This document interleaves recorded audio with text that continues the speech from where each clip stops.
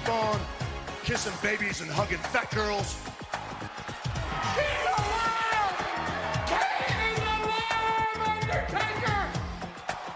You are a sniveling little suck-up sellout full of suffering succotash, son! It's me, Austin! Oh, son of a bitch! What? It's me, Austin! It was me all along, Austin! And your t-shirts are too tight too, Billy! And you book a match with me against Ryan Keelan! Look at me! I'm a total package! I will rip him apart! I'm pissed now! Where to, Stephanie? Wrestle Roasts on ad-free shows and ATC. Okay, welcome everybody to Wrestle Roasts. I am your host, Dan St. Germain. As always, I'm joined with Robert Karpelis, Mike Lawrence, Scott Chaplin, and Zachary Millian. We are a week out of WrestleMania, and I want to thank everybody for tuning into our roast of Hulk Hogan. It was our biggest episode ever. I want to thank Benji and Brian and Soder and everybody else who helped make the episode what it was. I'm just gonna tell you right now, our next couple roasts are gonna be doozies. We've got The Fiend, The Ultimate Warrior, Kenny Omega, and Jerry the King Lawler. So just a bunch of weirdos, one after another. It's going to be unless one blast. of them dies, then we'll call an audible. Then we'll call an audible. Unless that person's Jerry Lawler, then we'll just move it up a week. Oh yeah. Yeah, we're not gonna postpone the Lawler roast, right? Scott, if he's not having a heart attack when he gives the Bellas their Hall of Fame moment, he's not dying soon. If he can't wait 18 years, I ain't waiting 18 days. Jerry Lawler just saying 2 titties, 4 titties. Ooh. There is no one that Jerry Lawler can be attracted to that is old enough to be in the Hall of Fame. There's just no way. You can look, but you can't touch is something that the school he drives past had to put on there. I don't know, Dan. Some of those Warrior Award recipients are pretty well in the Lawler wheelhouse.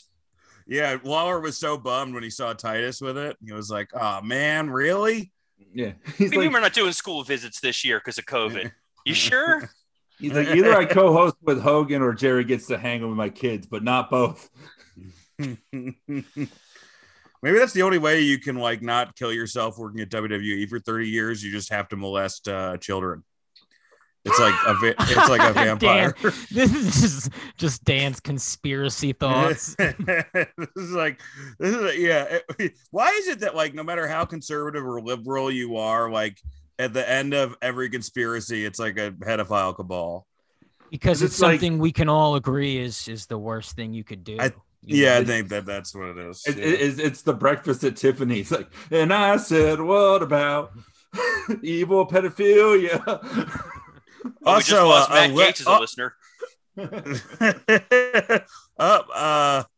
And by the way, just imagine allegedly of everything we just said. Did I just cover us legally? I'm not sure. Yes, Matt Gates allegedly stopped listening. He's still secretly hoping we're going to talk about kids. Dave Anthony, who's got a really funny podcast, he like was making fun of Matt Gates yesterday because he was like, Matt Gates involved in champagne-fueled sex party, and he's like, champagne fueled, how lame is that? You know, like it's supposed to be cocaine or Molly. Anyway, look, we're not going to get political. We won't make jokes about Matt Gates. We'll just tell you what we're pretty sure his favorite Kenny Omega match is. And by the way, I'm a registered independent. I want to apologize. And sex offender. I want to apologize for missing the Patreon last weekend, but we have the Roast in New Jack this weekend. We're also going to review AEW and NXT in detail. We're going to tell you which show we preferred in this episode, but we're going to go segment by segment on Saturday, and I'm going to throw SmackDown in there too. We may not go segment by segment SmackDown, but I'm going to see if if SmackDown was better than these two shows, and these two shows were very good this week. And the following week on Patreon, we're gonna have me, Robert, and Mike talking about our top 5 wrestlers. So just kind of like an easy episode. Then we're gonna have an off week, but then we're gonna have the roast of Dave Meltzer and another shitty wrestling movie to initiate Mike. I kept thinking, Mike really hasn't had it hard yet joining this podcast. He's got to really dedicate himself. So we're going to be choosing between, I'm going to live tweet this on Monday Night Raw, but we're going to be choosing between Legendary, that is the Heartstrings movie starring John Cena, The Chaperone starring Triple H, Knucklehead starring The Big Show, and Leprechaun Origins starring, you guessed it, Hornswoggle, which I didn't know was a thing until recently. That sounds like the best option for us, honestly. That really does sound like the best. I think that's gonna win. That's like when I put Meltzer in a poll. It's like there's no way this isn't gonna win right now. Oh, there's no way people are not gonna make us watch Knucklehead. I can already feel it now. You sadistic fucks. Mike hasn't had it hard on this podcast. Now let Mike read the text messages he gets at 2 a.m.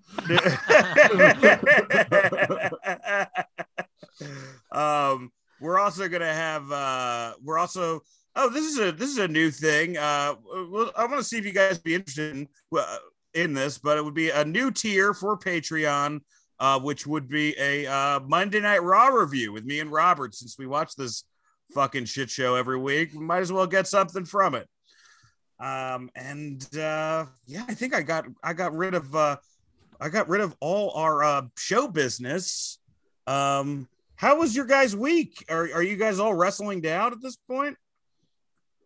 Holy yes. God. Yeah. I hate wrestling. This is rough because not only did I watch 2 nights of WrestleMania, Raw, NXT, AEW, I also, just to prepare my family, watched the Dark Side of the Ring New Jack Confidential episode to really know what we're getting into.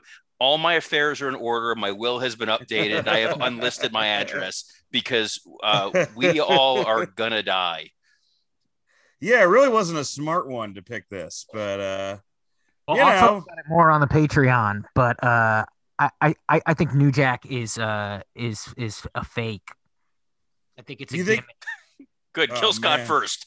I think it's a gimmick, and I think some people are expendable in terms of trying to commit to a gimmick. And I think Patreon. So are you saying mass transit deserved to die? I'm saying if it wasn't New Jack, it was going to be fucking Ronald McDonald, brother. Oh my God! And I'm saying there's a good chance Patreon Scott's using the same defense that the people who thought George Floyd wasn't killed. Yes, mass transit was stabbed by carbon monoxide. We all know that. Yeah, let's be honest. If the notorious B.I.G. wasn't shot at 24, it was B.I.G. MACs that was going to kill him in a year or two. I mean, it also, Patreon might be the name of one of the kids New Jack doesn't know he has. So I don't think that he doesn't have the BB King thing, right? With a million. I bet he does. Diabetes? He might have diabetes. Well, guys, I got some great news. We got our first sponsor for Wrestle Roasts, the first official Wrestle Roasts sponsor, Lucy Nicotine. It's a company founded by Caltech scientists and former smokers looking for a better and cleaner nicotine alternative. Finally, tobacco alternatives that don't suck. This has been researched and developed for 3 years to be made for people, not patients. Lucy has created a nicotine gum with 4 milligrams of nicotine that comes in 3 flavors: wintergreen, cinnamon, pomegranate. Lucy also has a lozenge with 4 milligrams of nicotine and cherry ice flavor. Each and every flavor tastes great. And if you're like me and you've tried to quit smoking a million times, you know that Nicorette, I mean, it just feels like, you're chewing on an adhesive. So anything to help make the medicine go down. It's convenient. It's discreet. It can be enjoyed on flights, at work, even in the gym. So it's 2021. Get rid of your cigarettes, unplug your vape, throw out your dip, and get some Lucy nicotine gum or lozenges. This is the real deal. A subscription to Lucy comes directly to your door each month. It's so simple, and you don't have to leave your house because Lucy has delivery down. Wrestle Roast listeners, go to lucy.co and use promo code ROASTS to get 20% off all products on your first order, including gum or lozenges. That's lucy.co and use promo code ROASTS at checkout. Also, I have to give this disclaimer. This product contains nicotine derived from tobacco. Nicotine is an addictive chemical. But, way better than smoking a red, right? Lucy.co. And be sure to use that promo code ROASTS. My favorite part of that was thinking our listeners are going to the gym. That was the highlight of that. Lucy Nicotine sounds like Dan's favorite stripper. When are they coming Lucy out with Nicotine something that stops me from being addicted to wrestling? Could walk away. Just watch Impact, Mike. That'll take care of it for you. Done. Should we watch? No. Already at the start of that was no. All right, Unless it was, should we watch less? Okay, I apologize, guys. We have so much to cover this week that we're gonna skip the 10 count. We're just gonna do the stuff we're gonna do and start off with our bright side of the ring. And again, this is a really easy one to do. Bright side of the ring is where we put over the wrestler we're about to roast. And that is the Heartbreak Kid, Mr. WrestleMania himself, Shawn Michaels. He is who sounds like he smokes 3 packs of cigarettes a day and easily should have used Lucy. I can't argue against him in ring being the greatest of all time. I made a list of matches Shawn was in that were are not just good but great, and it's like Rockers, Restoring Express, Michaels Mankind, Michaels Taker Hell in a Cell, Michaels Taker 25, Michaels Jericho, No Mercy Ladders match, it just keeps going on. There's like over 20 that I could, like matches that were fantastic that I forgot. We're even around, like the match with Shelton Benjamin. We all remember the clip, but the match itself is really great. I mean, he had a match against Rey Mysterio at the Eddie Guerrero tribute show that was fantastic. I also say I listened to Wrestling for My Life, the book on tape, when I was in a dark place in my life, and I got something from it. I don't know if I'm not orthodox in any of my religious beliefs, but I do think he's a better person than he used to be. Do I think he's like Jimmy Carter building houses? No, but I do think he's a genuinely better guy than he used to be. And it was he's a legend, man. He's like he's probably the best in ring ever. I don't know. Scott, what do you think? I think Shawn Michaels might be my favorite wrestler of all time. Maybe. I mean, in ring, definitely. Like, no one got me excited for a match more than Shawn Michaels. And Kurt Angle versus Shawn Michaels at WrestleMania. Come on, what was it? 21. That was like my favorite match for the longest time. For forever. That was like my go-to. And then it had like 2 amazing matches afterwards. Like they had an Iron Man and a Backlash match. I believe phenomenal. It was WrestleMania Backlash. They had it at. It was Vengeance 05, which was highlighted by Triple H and Batista in a Hell in a Cell. Ooh. You can always tell which periods of Mike's life were the most miserable by knowing like off-brand WWE pay-per-views in the month. Oh, yeah. You're damn right, man. I could tell you everything that was on Taboo Tuesday that year because no one loved me. And I was in the writer's room for Taboo Tuesday and I barely remember it. So way to go, Mike. Meet your demo, Robert. Chain match fucking ruled. Yeah. I mean, I just don't know anybody, like you said, who... I mean, there still hasn't been anybody as far as like a guaranteed great match on a WrestleMania. Like even now, I mean, and this WrestleMania had a lot of really great matches. There isn't one guy that I'm like, okay, well, this person is going to for sure steal the show. At least there's a Shawn Michaels match on this card, and I'm going to enjoy this. I'd say the closest is, a guy that he trained, Daniel Bryan. But even then, it's not that level of just reliable. quality that he had. I mean, he's an interesting guy because it's like he's kind of like Steely Dan, where it's like musicians fucking love him, like people who are really into music, but the mainstream, like they kind of know one or two songs, like because he never crossed over. I think that he's missing that like extra factor. Well, it depends on what your crossover. I mean, is he on, is he Cena, Hogan, Rock, or Austin? Absolutely not. But, he still drew money. People still came into buildings to watch Shawn Michaels wrestle. I was saying he's one of the biggest guys within wrestling, but not many people know him outside of wrestling. Like when he dies, I think the reaction will be smaller than you think. Like when Macho Man died, that was like a big thing. When Hogan dies, that'll be a wonderful thing. Kids dancing in the streets, It'll be like that footage that Fox used of like the Muslim people in New Jersey after 9/11. Yeah, like even what Brett is to Canada, I don't think Shawn is to anything. I think that he's a fantastic performer. Hey, Mike, by the way, this is the bright side of the ring. The bright side is when Shawn dies. Yeah. Well, I don't have any jokes about this, but I'm just saying that I think what I was trying to say positively is that he's a guy that when you pay attention to wrestling, you're really rewarded by it. That he's that guy that you can explain to people who don't know what wrestling is, the nuances and reasons it's its own art form, because I think the guy really elevated it in this way. I mean, you compare him to, Brett, they're always going to be linked. He is more entertaining. He is, Brett created the ladder match. Shawn fucking made it pop. He's the guy they could trust with the Hell in a Cell, all those things. And I don't think that's still the best Hell in a Cell ever? The first one? I think it's up there. Yeah, it probably is. I think it's better than the Foley one, which is two memorable spots, but I think it is a full match and a story. That first one can't be beat.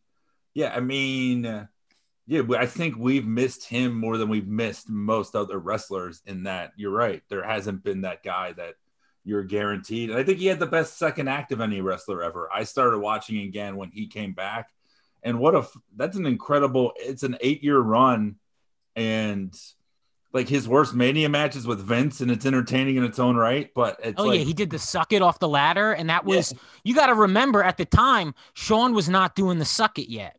Yeah. And when he pulled that one out, that was huge, man.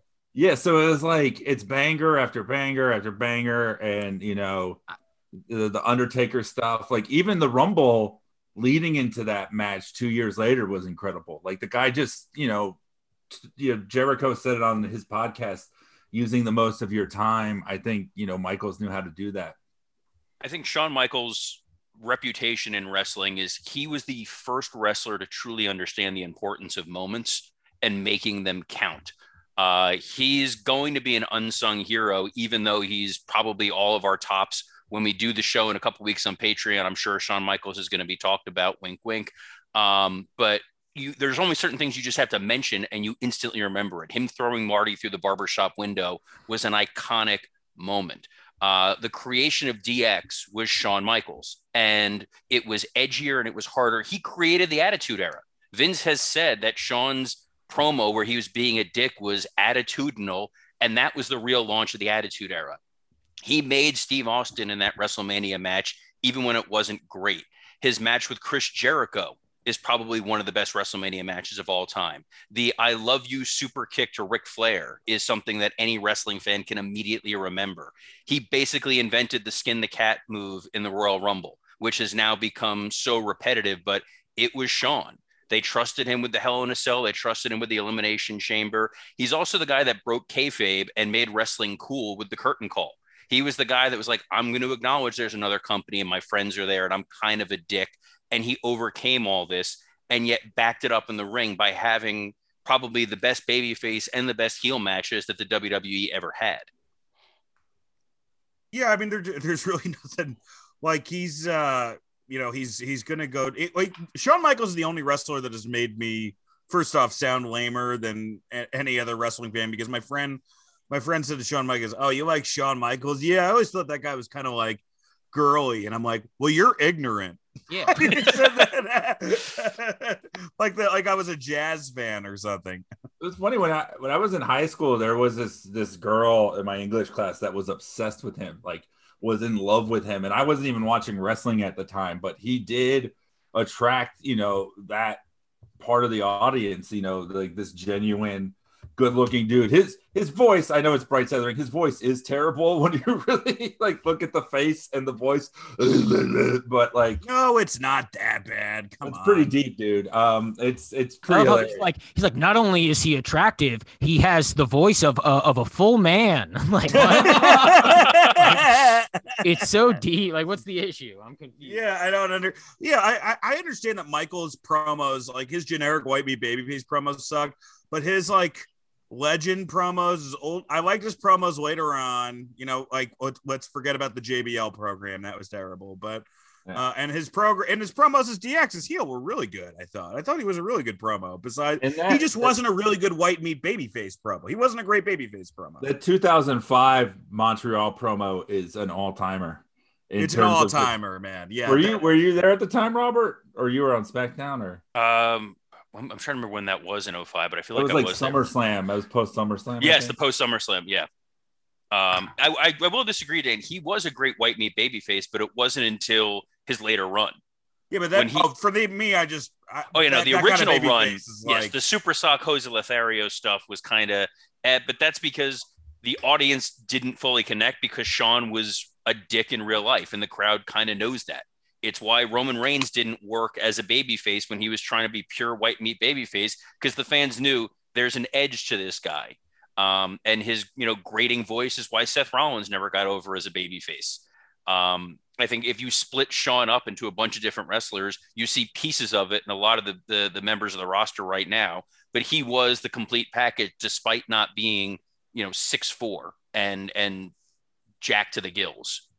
His match with Taker at 25 was the only one I made an ex-girlfriend watch. Now I make my wife watch a bunch of it. And I don't know how she's still with me, but she broke up with me like a month later. It didn't really help my cause. Zach, are you a Shawn Michaels fan? Shawn Michaels is my personal in-ring favorite of all time. Boom. There we go. Well, you can't really, this is going to be really hard. This is going to be so much harder later we do this. Like when we get to the Berserker or something, and we're like, I'll carry that one. Don't you worry. with Shawn, this was actually hard to write for because I didn't know what, like, you're attacking like a person that you've been told no longer exists. Like Shawn did a really good job of that, making. Right, but that was bright side of the I didn't kill nobody. Like you, but Scott, our bright side of the ring last week was for Hulk Hogan, who doesn't exist. Like we all had to channel like how we felt about him as a kid to now see as an adult, like, oh, he's a monster. Like Shawn Michaels was so easy to hate, and yet you can separate who that guy was before the back injury and then after so easily as a character and a person. Oh, yeah, I think he's the best. I literally mean, like, in terms of, it was hard for me to write roast jokes because I don't hate him. I like him a lot. Even, like, when you hear the things he did, you go, like, you look back and you go, like, I don't know, fuck everybody. Like, I really, I'm hearing half these stories. And then, dude, I listened to a 45-minute thing, and it was just people complimenting him. And it's like Sid being like, nobody ever worked with me better than Shawn. He was super nice to me. Brett was an asshole. We would do triple threats. Shawn would help me out. And it's like, you're hearing these stories of Shawn being a good person. And then when Shawn goes, oh, this guy doesn't deserve a push, you look back at it, and it's like, yeah, that guy's a fat moron. He didn't deserve a push half the time. Rest in peace, Vader. His name was Bam Bam Bigelow, and you put some fucking respect on it. The Vader, that Vader spot when Vader fucks up in the ring, it's like one of the funniest. Cold-blooded, man. But Scott, that's kind of how it is. Like, at least for what I've found was, I thought that Brett was going to be the good guy and Shawn was going to be the bad guy. Brett was an asshole and Shawn was the nicest guy I worked with. In the same way when Lita, broke up with Matt Hardy, and I'm like, oh, I'm going to hate Edge and love Matt Hardy. And it turns out Edge, super nice guy. Matt Hardy, huge asshole. Crazy. Yeah, because I think a part of it is they become heroes in their own minds, and they just become, or maybe some of them already were, but like there's like an insufferability. I mean, I think we should get into the roast, but yeah, Shawn has definitely aged better than Brett for sure. Physically, because both of them are in pieces. All right, well, let's get to the roast. Yeah. Hey, do you want to do reverse order Hogan? Mike, do you want to start this week? Yeah, I'll start. Okay, great. Okay. Shawn Michaels, a guy who is known for being a piece of shit that redeemed himself by not being as big a piece of shit as other wrestlers. Sure, he politicked to get Shane Douglas and Hakushi fired, but it's not like he spent a weekend murdering his family. If you're going to be an asshole, you should do it the Shawn Michaels way. A lot of the wrong shit he did just makes the guy he did it to look stupid. He said he was going to lose to me in Montreal, but then he lied. How great is it if he just turns into a Brett roast? They were roasting HBK, a man who has given many people HPV. And when they confront him about it, he says, "I'm sorry, I love you." At WrestleMania, he got to walk down the ring with Pamela Anderson in a real clash of the Hepatitans. Shawn's dick has been in more female wrestlers' mouths than Britt Baker's hands. Back in his prime, women would go down on him faster than the ticket sales when he was champion. Shawn was on top of the company during its absolute worst times. He really was Mr. WrestleMania that's held in an arena yet again because we can't fill a stadium. Shawn wasn't getting over enough on his own, so they put him with a 7-foot giant who couldn't talk. Glad they never did that trick again, let alone twice on the same show. Shawn wasn't the best on the mic. His promos always trailed off like they were one of his eyes. He's always been athletic. In high school, he was on the football team and would annoy all the other players when he'd do 9 unnecessary backflips after 1 tackle. What an illustrious career, going from getting jumped by 6 Marines to being in the Marine 6. Shawn Michaels injured his back when he was thrown into a casket. Someone who surprisingly hasn't been thrown into a casket yet, Marty Jannetty. They were great partners with very different lives. A lot has changed for Shawn once he found God, and a lot has changed for Marty once he found his daughter's clitoris. Oh, Jesus Christ. Shawn Michaels had his own hunting show because the only thing manlier than fighting in scripted matches is taking on a baby deer with an assault rifle. He became a born-again Christian because finding God is easier than just apologizing to your wife for cheating on her. Like Jesus Christ, he had a great second act, and just like Jesus, he never should have returned again after it. And yet there he was in Saudi Arabia in a match that felt like it lasted 40 days and 40 nights.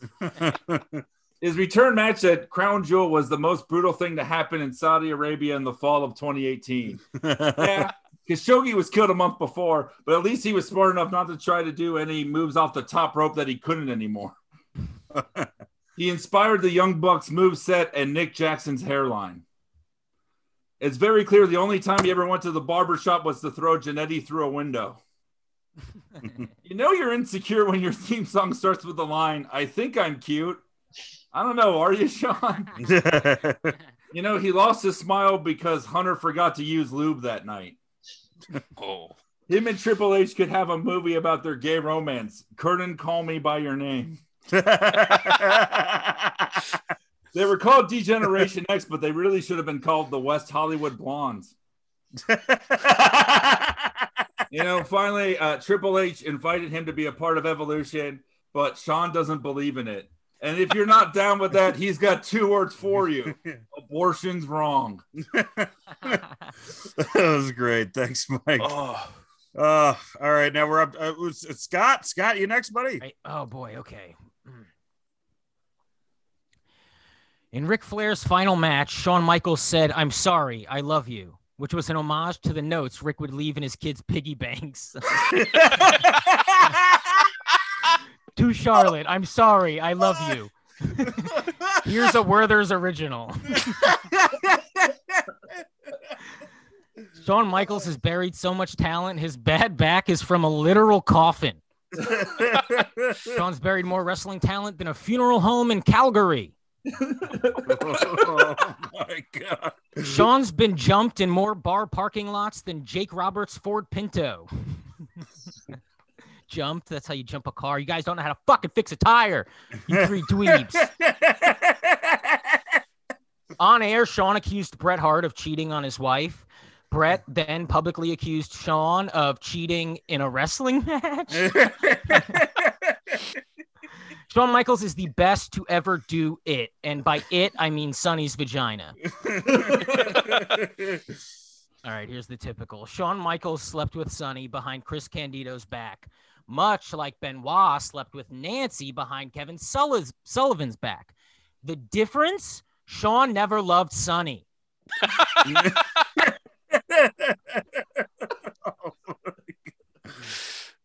Seriously, what's the difference? HBK slept with Sonny behind Chris Candido's back and then ghosted her. Chris Benoit slept with Nancy behind Kevin Sullivan's back and then ghosted her. So double standards, guys. It's a Canadian bias. Shawn Michaels is a hunter of deers. Marty Jannetty is a gatherer of cans. Shawn was known to steal shows, which coincidentally is how Marty watched WrestleMania this year. In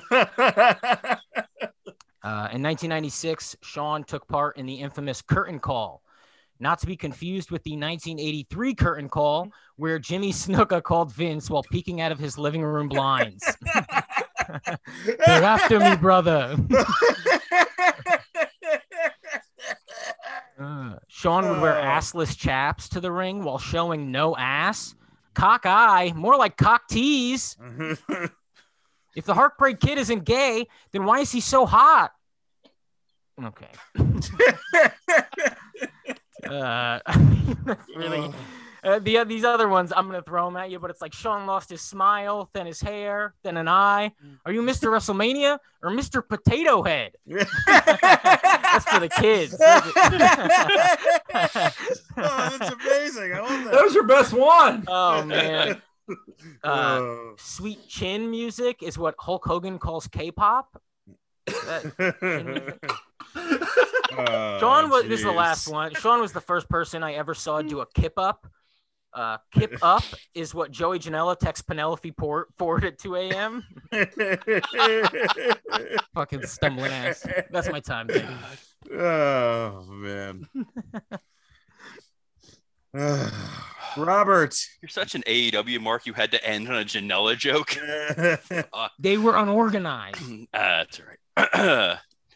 Shawn Michaels started his career looking like Ricky Morton and ended it looking like Skinner. He united the country by being the only man to wear assless chaps and camo. Shawn posed for Playgirl, but thanks to strategic placement of the title, didn't have to show that his eye isn't the only thing crooked. Shawn Michaels was famously hospitalized when a group of Marines forgot his safe word. The Heartbreak Kid lost his smile because he didn't want to do a job, but was welcomed back with open arms. Roman Reigns took time off because of leukemia and was almost erased from history. Shawn Michaels was called Mr. WrestleMania, while his tag partner Marty Jannetty was nicknamed Mr. Guilty as Charged.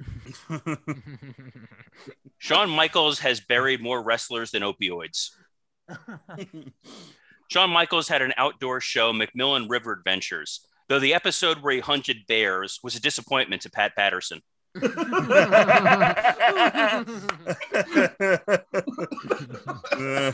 Shawn Michaels screwed Bret Hart harder than he screwed Sonny.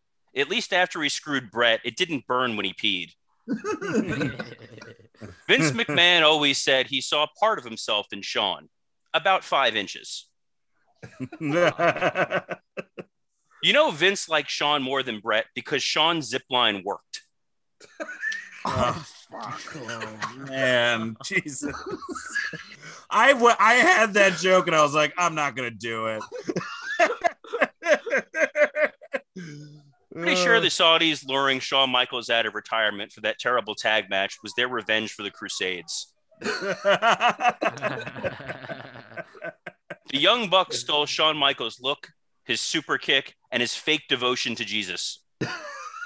It makes sense that Shawn is devoted to Jesus. Both had long hair, could cut a great promo, surrounded themselves with lackeys, and refused to lay down for anyone. Not sure Shawn needed the late life redemption because ruining the careers of Jeff Jarrett and Dean Douglas already guaranteed him a spot in heaven. And finally, it's nice that Stephanie and Linda could bond over both being called Shawn in bed.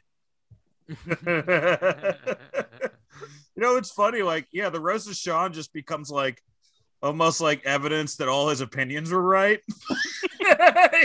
Yeah, it's an absolute defense. It's an absolute defense. It's so crazy. All right, I'll finish this off. Shawn Michaels is a Christian in the same way Gangrel's a vampire. Shawn used to be hot, but now he looks like a singing possum that warns you before Splash Mountain. I heard Shawn Michaels' eyes crossed when he tried reading the house show attendance from his time on top. Before HBK, Boy Toy was code for ring crew. I'm not saying Shawn did a lot of drugs in the 90s. All I'm saying is that when he was out with X-Pac and someone said hi, Shawn said, "You can see him too?" This is just a Michael Lawrence joke. He humped the Canadian flag to get heat, opposed to Virgil, who did it to stay warm. After years of fighting, Shawn and Triple H found common ground, then buried Kenny Dykstra underneath it. Shawn Michaels has had the most charmed career ever. The only wrestler who was paid more to stay home was Droz. You may know Shawn Michaels from his hunting show McMillian River Adventures, which sounds like the lamest ride in a Christian theme park. After we go on McMillian River, let's ride the haunted by her late-term abortion mansion. He starred as Grandmaster Yoga in Avengers Farce Wars. If you haven't seen it, imagine a browser scene, but with just dialogue. It's a film that answers the question, what happens when I lie about 9/11? Although Shawn and Marty had their differences, they both loved taking bumps.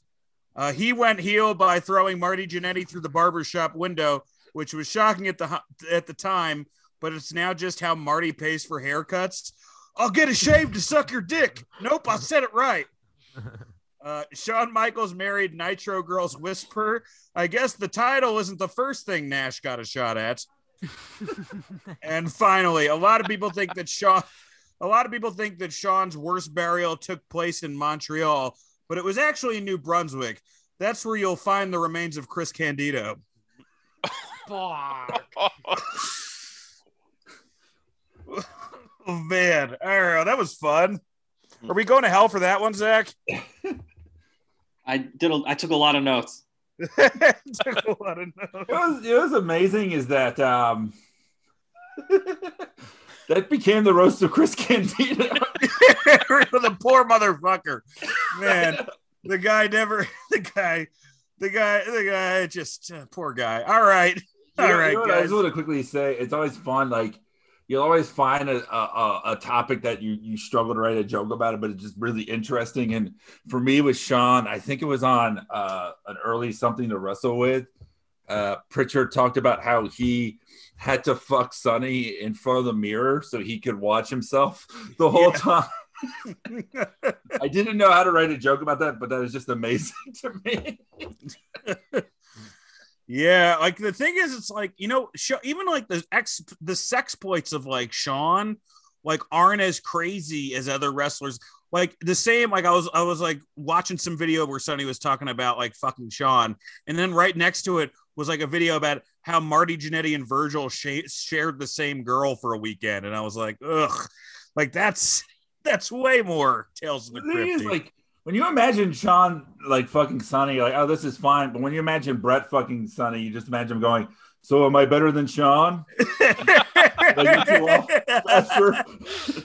All right, guys, you want to talk about WrestleMania 37? Yeah. Let's do it. I mean, it has less action than Sonny, but yeah. Yeah. All right, guys. Well, let's open the show. We opened the show. We kind of took bets on what was going to open the show. We all kind of came to the consensus that it was going to be Drew McIntyre and that beautiful chest of his. What if someone guessed rain delay and forced uncomfortable promos for 30 minutes. No, I think it made the show better, that situation.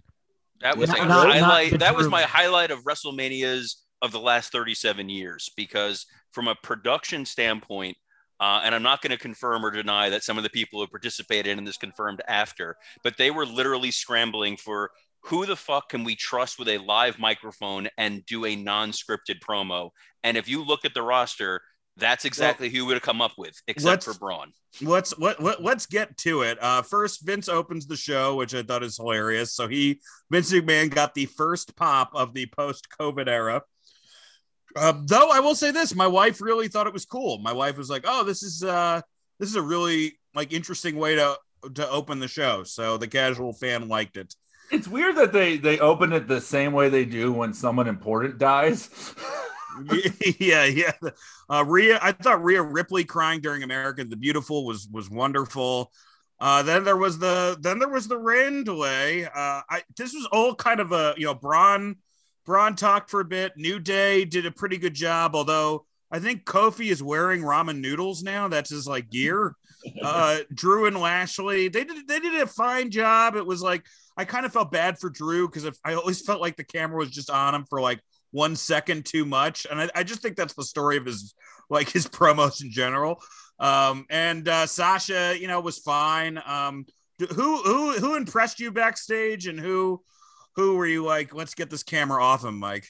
Owens. I mean, he's just one of the best guys that they have. I mean, this is a skill that anybody at the company should be able to have, but I don't even blame them for some of them not having it because they're just not taught. They're taught to do scripted promos, but being able to fill the time. Oh, sorry. You're right. Yeah. Sorry. But yeah, being able to fill the time is something they should all be able to do. And it's like 5 of them can, and Owens did it the best. Yeah, Scott, what do you think? Yeah, Owens was my my absolute favorite. I thought all of it was kind of fun. I don't know, it just brought it more to life. It really did. And I was like, I mean, I guess there was also the part of me that was like, oh, this is going to get canceled. That I thought was hilarious. And so I was just like really enjoying all of it. And not like hilarious, like, oh, screw this company. It's just like, when something goes wrong, that is funny to an immature person. God, if nothing has canceled Vince in the first 75 years of his life, nothing is now. I just thought I thought it made for a cool moment, and it didn't like make the show go too long. The show ended at a proper time. I just thought I thought it was really good. And it was a Saturday, and like UFC fights, like the ones that matter, start at like 11. And so there was just like, I didn't mind. I didn't mind the time of it all. And again, this was nowhere near 11. What time did the show actually start? Like 8:30? Around 8:30. Yeah, 8:30, 8:40. Yeah. So, I mean, this this was nothing. But Zach, do I sound okay with this mic? Sorry to interrupt, guys. Yeah. Okay, good. Sorry, Dan's vanity interrupted our wrestling discussion here. But no, I thought it was a blast. You know what? It was a nice little needle drop reminder of why unscripted promos are fun in very small doses. If you want to see why unscripted promos are not always fun, watch TNT on Wednesday night at 8:00. But it was good. They put the right guys on there. It was smart of Paul Heyman to avoid anyone from production, so they didn't make him have to cut a 20-minute promo. And it was fun. I thought the other guy who really shone in this, not that he's going to come up later or anything, was Samoa Joe on commentary, standing out there in the rain poncho, basically selling the absurdity of it in a really strong way. Well, so I heard. So everybody knows Samoa Joe got fired today. We record this on Thursday, and we're going to talk about it later. But yeah, I actually heard he got fired because Vince asked him if he could do a rain dance to make it go away, and he refused to. Oh, is that why? Oh, I knew there was a reason. Terrible. All right, well, let's actually get to the meat of the show. We open for the WWE Championship. Drew McIntyre faces champion Bobby Lashley with MVP in his corner. Well,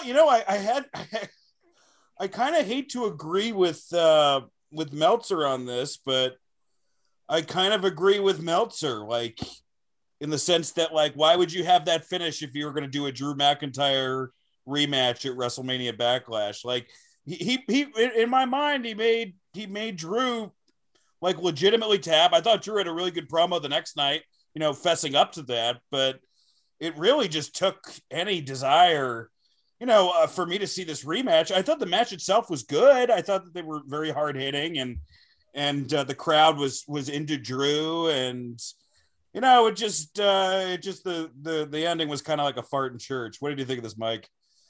I wouldn't have opened with this if that's what you were going to do. I think that Cesaro and Rollins should have opened. It was like a fun 10-minute match with a face going over with the spins that everybody could count and get into. I get the, you know, I want to be the first person out there wrestling thing that I guess Drew had, but the distraction finish, like, that's a Raw thing. That's like a TV thing. And the way it was done was just poor.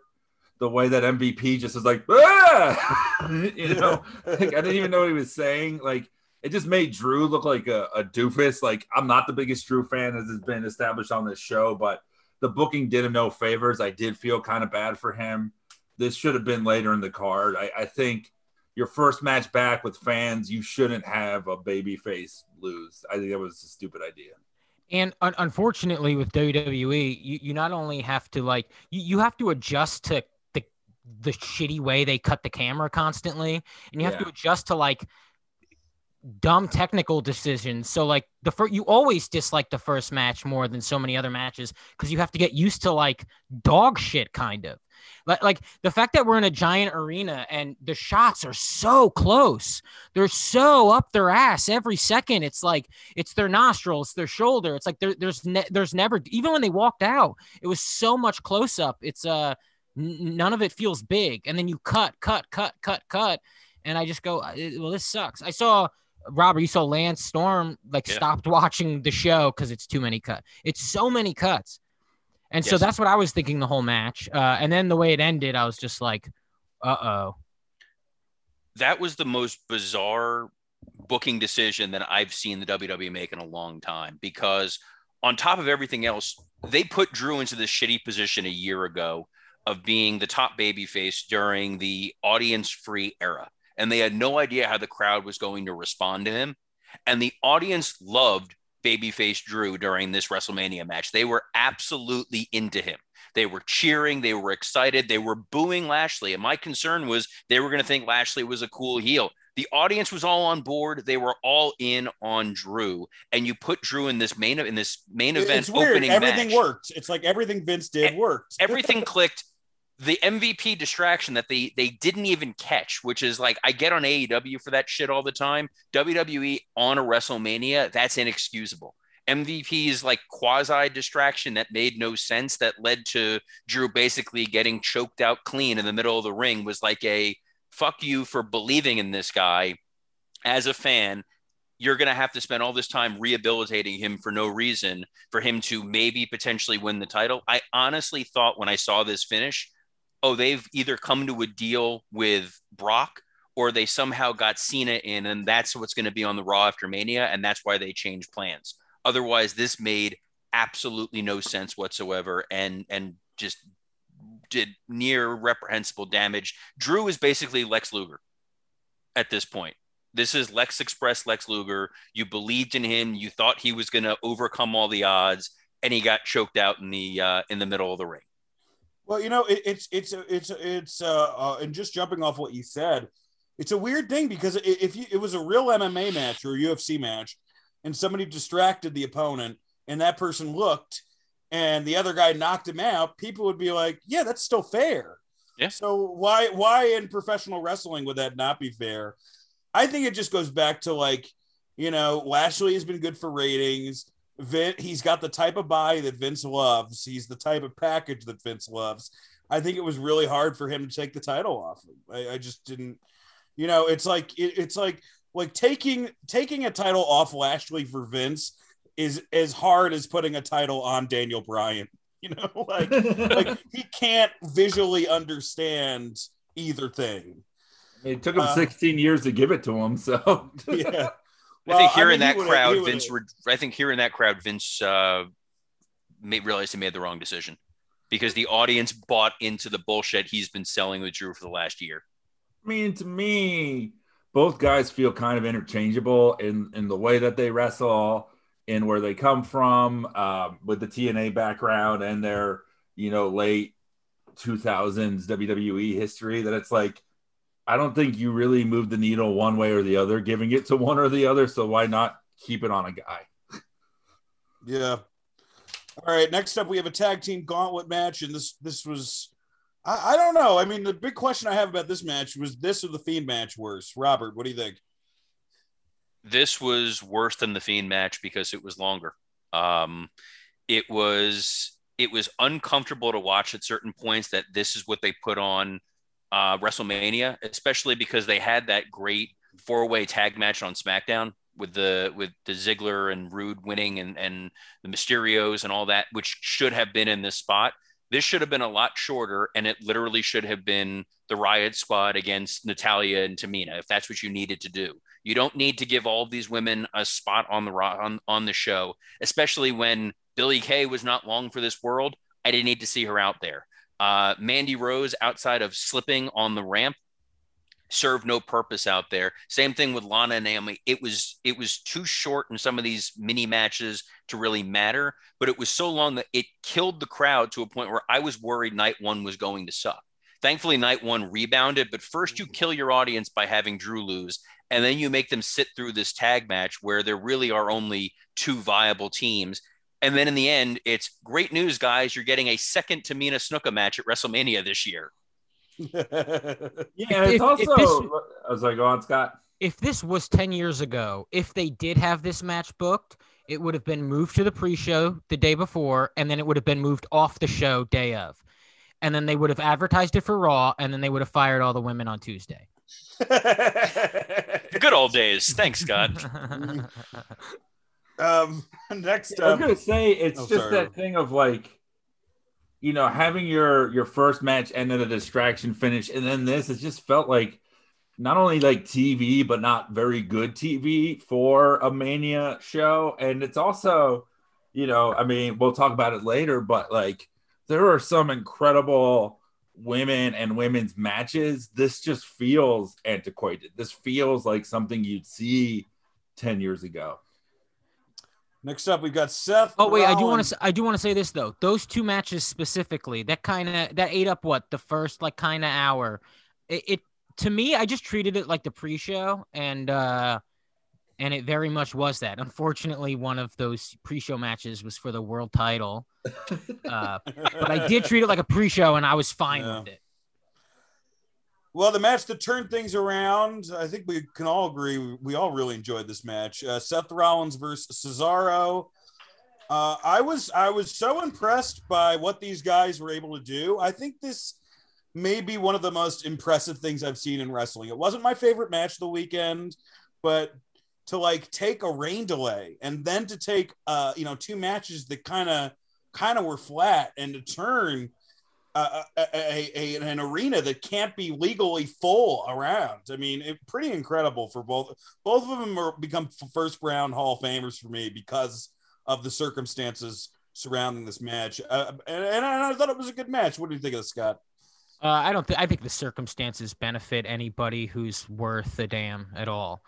You mean like if it's a hot crowd comedy show and the first two people bomb? And third guy is the kill. It's the dream. It's awesome. And those guys know how to wrestle, so of course that would happen. This was maybe my favorite. No, it wasn't my favorite match of the weekend. But it was up there, and it was a huge moment, and it was the first moment. It was the moment that I went, ooh, WrestleMania, which was awesome. And I'm so glad Cesaro won, and Seth Rollins was great too. Yeah. And hopefully this will be a new gimmick for Seth. Probably not. I love this because this felt like your classic mid-card Mania match when you watch like a WrestleMania 3 or WrestleMania 6 where there's a story, there's like a logical payoff and conclusion, and people were invested in Cesaro. Yeah, and I want to say something because I'm afraid I'm going to forget it later. But what Mike said, every match I loved on both nights, there was like an 80s vibe. There was something about it that was like peak what I assume you guys enjoyed about wrestling. There was something colorful about it. And I thought this was it too. I was like, this is for the children, you know, it was and fun. that was my feeling watching this. It was simple. It's like sometimes we overthink wrestling. Sometimes it's just, you're not going to spin me. Yes, I am. And then that's the match. And then when you deliver it, it's like, this is great. And it was Cesaro getting over as a babyface, Seth Rollins wrestling as a heel, but at least a really entertaining heel, as opposed to, I'm going to cut a promo mid-match and then try to remove your eyeball. Like, this was getting these guys in the best way we want. And the announcers telling the story of, these guys have known each other for a long time, and there's a reason why we care about it. It's simple wrestling, and it worked. Well, it's also because like the best Mania shit like exists in a vacuum. Like the best Mania matches you can just watch without context, and you just get into the story that they're telling because of, I think, the word is simplicity, and this had that. Yeah, and how good is Seth Rollins that like you can hate a gimmick of his for a year, and then one match you're like, okay, I totally would want to see this guy again in another setting. Next up, we have the Raw Tag Team titles, AJ Styles and Omos versus The New Day. My only note for this was exactly what it needed to be. What did you think of this, Robert? This was perfect. This was the absolute best way to debut Omos. This is what I said when we did our prediction thing. I'm like, you need to book him like Kali, where guys are just flying off of him, and Kofi and Xavier made him look like $1 million, and Omos looked capable in the ring. AJ jumped off of him, which is what Scott predicted. It was fun. It was a spectacle moment, and I'm kind of excited to see what they do with it going forward. Yeah, I dug this.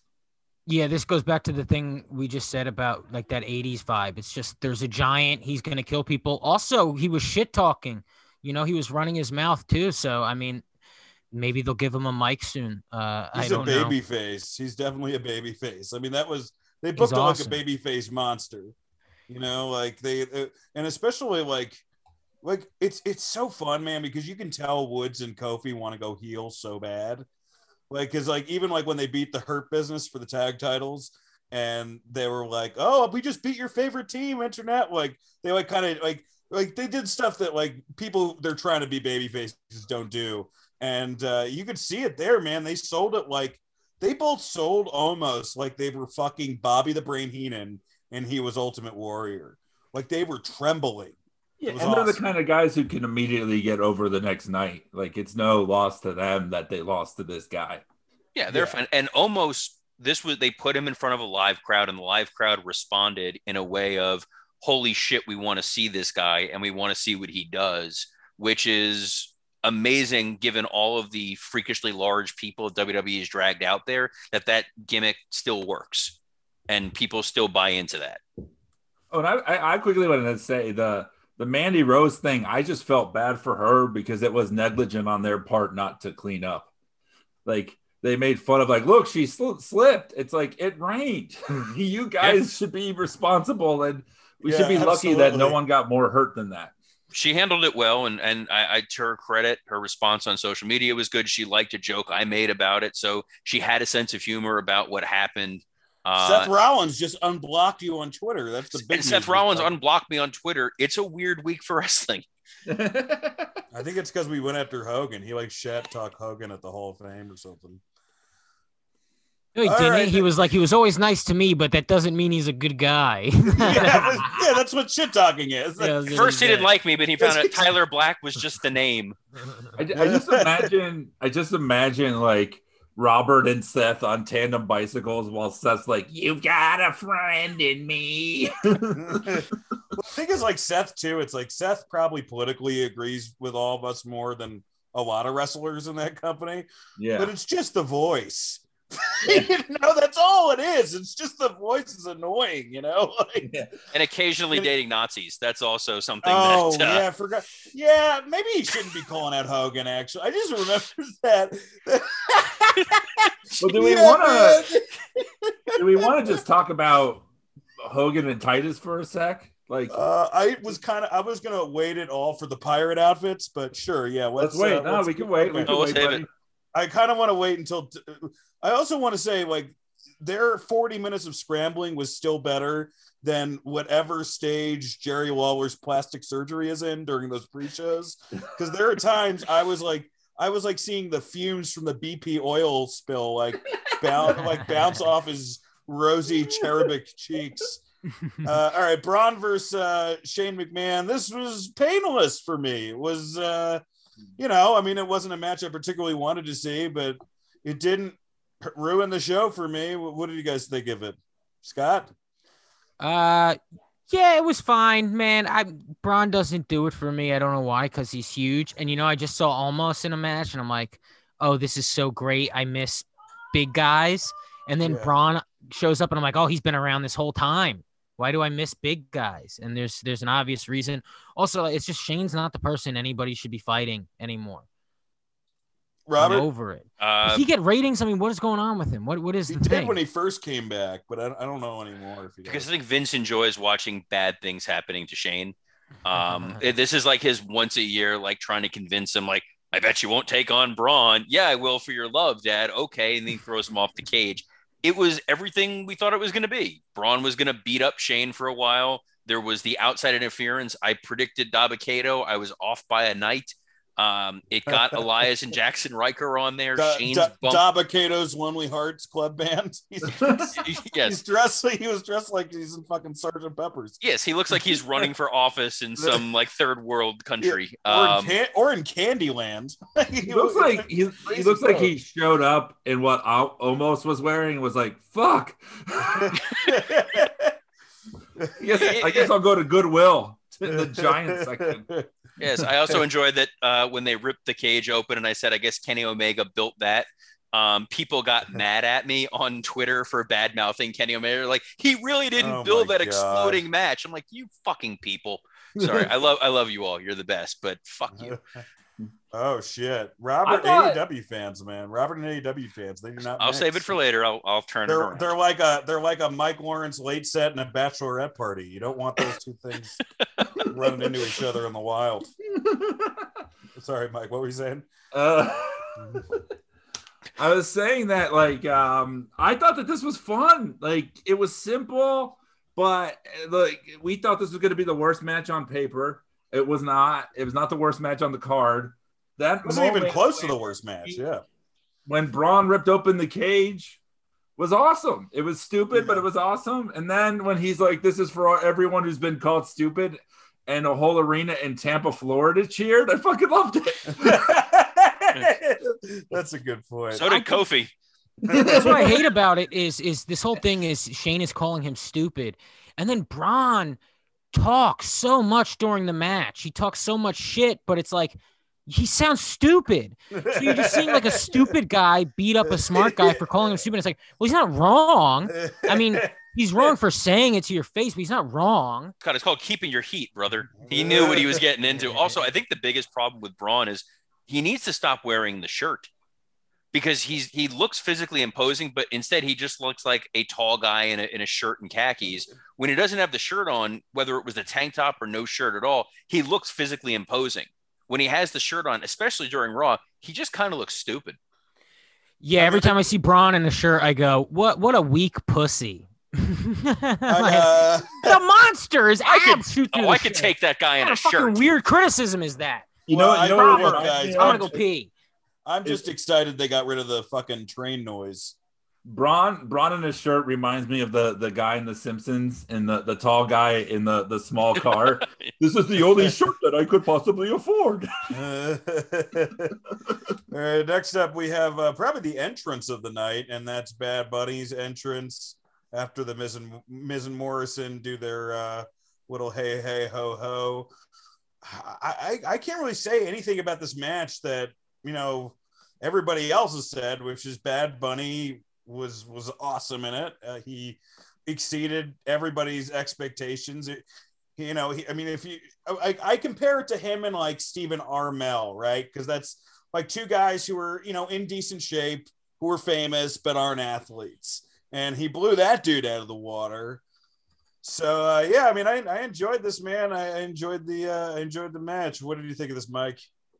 I love this, man. I mean, this was, of any match that was bettered by the crowd, that crowd was there for this. This, like, I mean, they love the main event also. But yeah, these last two matches especially, but like this, there was a lot of Bad Bunny fans in the crowd. I don't think anyone was more over than this dude. Like, and it kind of got me into him. I know I was like reading a lot of criticism about the fact that, like, Miz and Morrison should have sold for him. It's Miz and Morrison. Who gives a shit? Like, Miz can get beat. It's fine. I thought this ruled. If there was one negative takeaway, yeah, Damian Priest could have been more over, but also maybe don't job him on your first Raw. He also was hurt. He's dealing with a back injury, so that's why his stuff didn't look. But I thought that Bunny, the Canadian Destroyer, all this like fun shit. This was just fun. Like, what WWE does best is this spectacle and goofy shit and like just fucking fun and and in the next match emotion. But it's like, this was like, these last two matches are why I still like this company and why I support it. AEW can't do stuff like this. New Japan doesn't. No other company does at this level and at this height. So they do. They're really great at the variety show aspect of wrestling. Yeah, I thought they hit this out of the park. This couldn't have gone better. It was awesome, but I think if there is a detraction to it, and to Mike's point, the most over guy coming out of WrestleMania is a talent that's no longer part of the product. Bad Bunny went out there as a non-athlete and was like, I'm going to deliver the best match that I possibly can. And it was spectacular. And he over and above achieved what he needed to do. It's just unfortunate that, all right, now he's gone. And Damian Priest is very much lesser than now that he is alone. Bad Bunny's entrance was awesome. I love that they paid it off in a storyline, that he's now taking this giant truck to go on tour, with him meeting up with Hunter in the middle of a road. Like, that stupid little thing worked. Bad Bunny got all the press and publicity WWE could have wanted out of him. He cared. He loved it. He knocked it out of the park. Today because the ticket so many people were trying to buy tickets to his concert. The Ticketmaster was like having glitches and shit. Even having the tickets like a couple days after Mania was smart. Like, it all just was brilliant. Like, from that perspective, it was awesome. The guys who prepared him, ironically enough, Mike Lawrence's favorite, Adam Pearce, is the guy who it was him. Produced this match. And him and Gulak were the two guys that trained Bad Bunny. It's just unfortunate that Bad Bunny is now a huge wrestling star, and we're not gonna get to see him again. And I think the audience wants to see more of him, but you can't give him more because then it wouldn't be special. But it gave a great moment to the crowd. So awesome. Here's a controversial question. Would you consider this a 5-star match? Because I would, in the sense that it over-delivered what it was supposed to be. It's not a 5-star match. But but let me say, Dan, it was the best version of what it could have been, and the crowd was super into it. I think this was top 3, if not number 1 celebrity matches ever. I thought that this completely fulfilled its purpose. We're going to see a lot of shitty versions of this afterwards, and remember how great this was. I'll use an analogy that Mike will understand. This was a fantastic movie, but a 5-star match is your Oscar winner for Best Picture. This was like Avengers Endgame. It was incredibly satisfying. They nailed everything they needed to, but there's no way that movie is winning Best Picture at the Oscars. That goes to a shitty indie or a Japanese 8-star match. But you know what? How was this not? Scott's losing it right now. Well, Scott's on mute too, which makes it even more how fun. Was this not? How was this not the return of the king of wrestling matches, where it made a bunch of Scott? Because this was good. Sorry, Scott.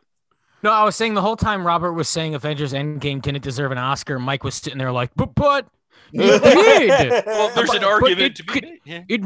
It made the most people cry and made the most money. Yeah, I thought this was really good, man. I thought it was fun. I thought it did what it was supposed to. I mean, dude, that show felt like a Bad Bunny concert, though. And I think it kind of was. I think a lot of people bought tickets to go see Bad Bunny sing one song. People are desperate to see Bad Bunny.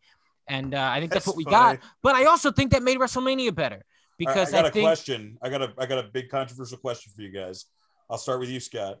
What? Who's a better worker, Bad Bunny or Marco Stunt? I mean, but Marco could do all those things besides pick up a guy. And with botches. Here's the other thing. I mean, Robert says, "Oh my God!" It's like here's the thing. Bad Bunny was like good at a planned match, but like he also wasn't good. He was, but then when you watch, you're like he's flailing. Like he also sucks. Like he is good because he's Bad Bunny and he's a pop star. In terms of being a wrestler, he fucking stinks, guys. It was fun to enjoy it. It's like, but he's not good at anything. At wrestling, I mean. He's Thanks, not. Scott Cornette. No, he's just not. I mean, like to go like, does he suck more than this professional wrestler? Yes, he does. He sucks more than all the wrestlers besides some of the ladies because they hired him because of Scott, you know why he's better than Marco Stunt? Because he's smart enough to keep his fucking shirt on. Oh boy. All right, we got to get to the main event, folks. Bianca Belair, Sasha Banks for the SmackDown Women's title. I thought this was fantastic. This was we'll do matches of the weekend, but this was my match of the weekend. What did you think about this, Scotty? Yeah, I loved it so much, man. Second favorite match of the weekend, I think.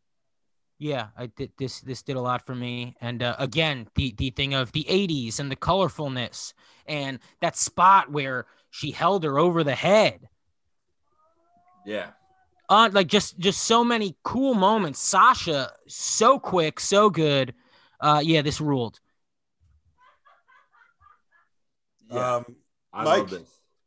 Yeah, the hair whip heard around the world and like the fucking bruise that she got afterwards that you saw Sasha take from that. I mean, this is, I'm going to bring it up. The whole, Cornette was shitting on this match and, in a very admitted he's like, because I'm sexist. He actually in a very sexist way because he never even said women's. He said a girls match. This was awesome. The crowd fucking loved this. I love this.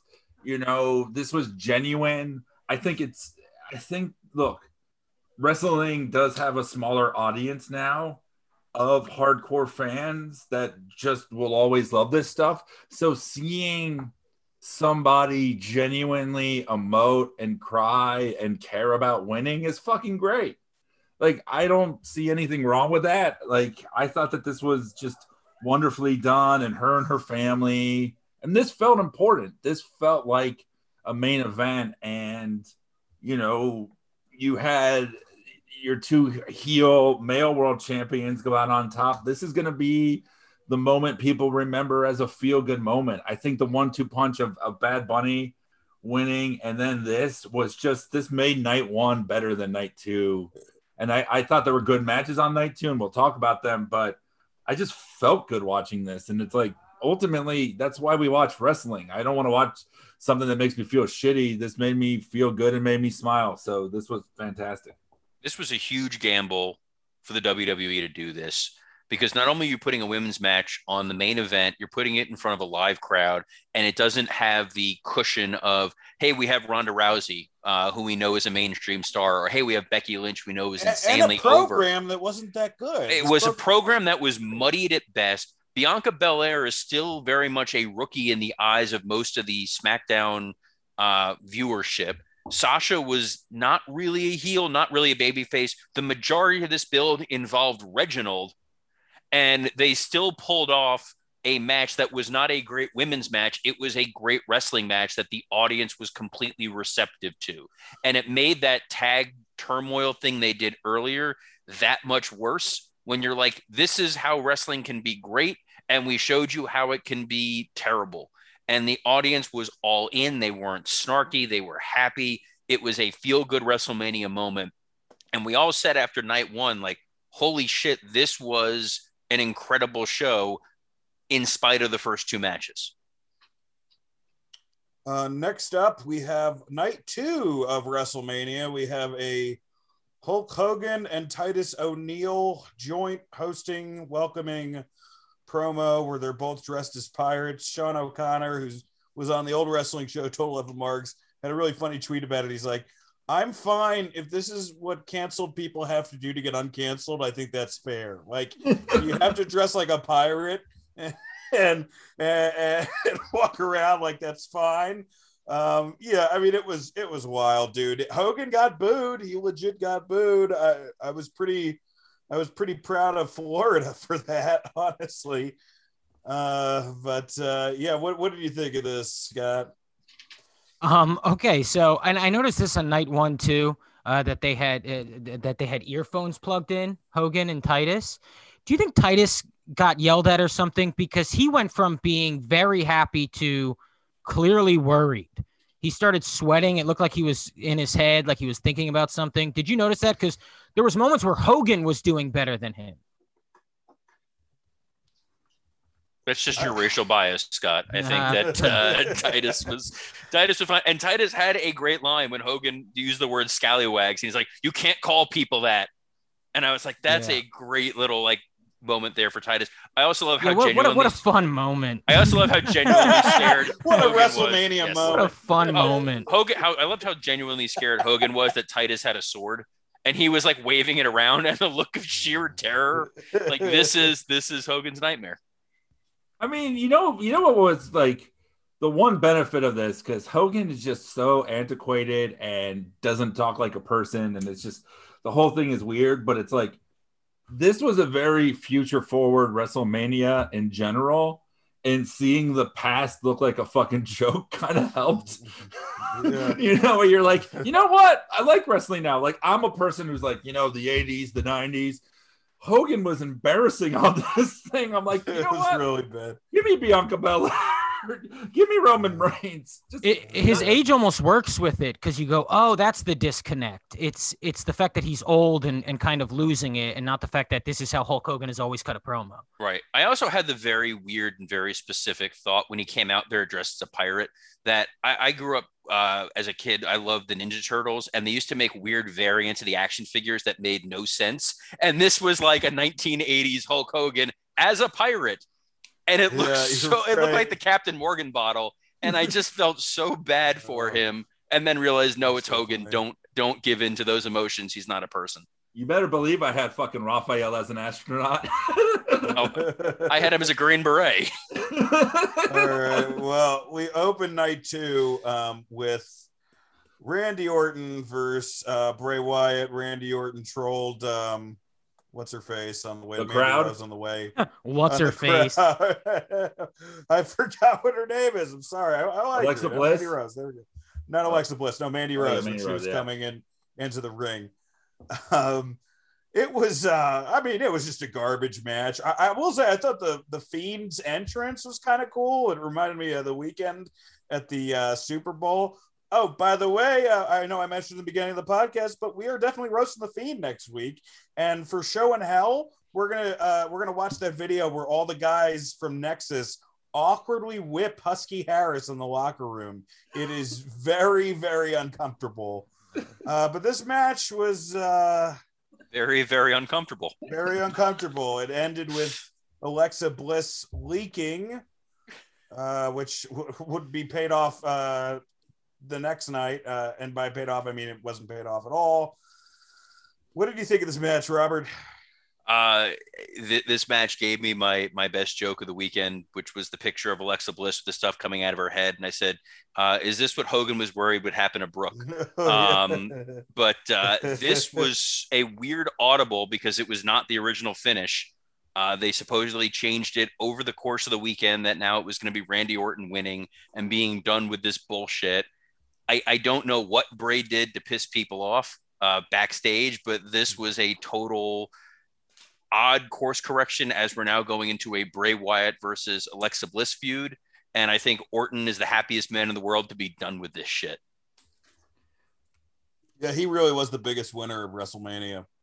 Yeah, this was terrible, man. And once again, as an opener, like as the thing that gets the crowd excited, this was confusing. It wasn't bad enough to be fun. It was just kind of like, oh, I guess that's it. You know, I think Alexa Bliss looked like how Vince McMahon thinks periods work.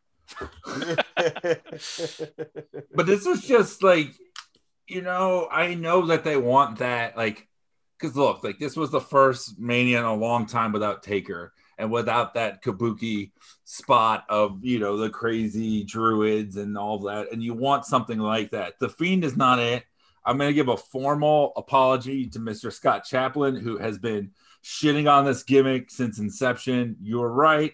I was wrong. Yes, I was right the This whole time. sucks. Like it's just, Dude, this gimmick is going to get people killed too. All right, now you got dissension between what everybody's two favorite, Alexa Bliss, and now she's going to have a mask, and then she's going to wreak havoc on the women's division. It's going to be very bad for the psyche of losers everywhere. Yes, her and Bray Wyatt is the feud between school shooters and pedophiles. Yes. and even as a story, it's like Randy set him He on had a good fire. promo the next night. I will say that. Yeah, this was brutal. I mean, it's like they literally abandoned ship in front of us and in front of a ship.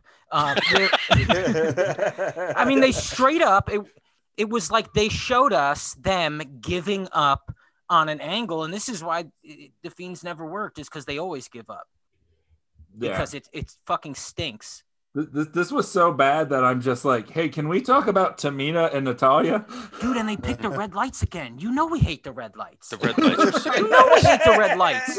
Yes, it's like that Seinfeld episode with the Kenny Rogers roasters in Kramer's apartment, but in an entire arena. It was a nightmare. Yeah. Rough. All right. And wait. Can we acknowledge, because this is some bullshit. It's like, I mean, the two top feuds of Raw are Randy Orton and the Fiend and Drew McIntyre and Bobby Lashley, and they opened both shows. And then you have the worst Raw of the definitely the worst Raw after a Mania ever. Oh, ever. And, whoever.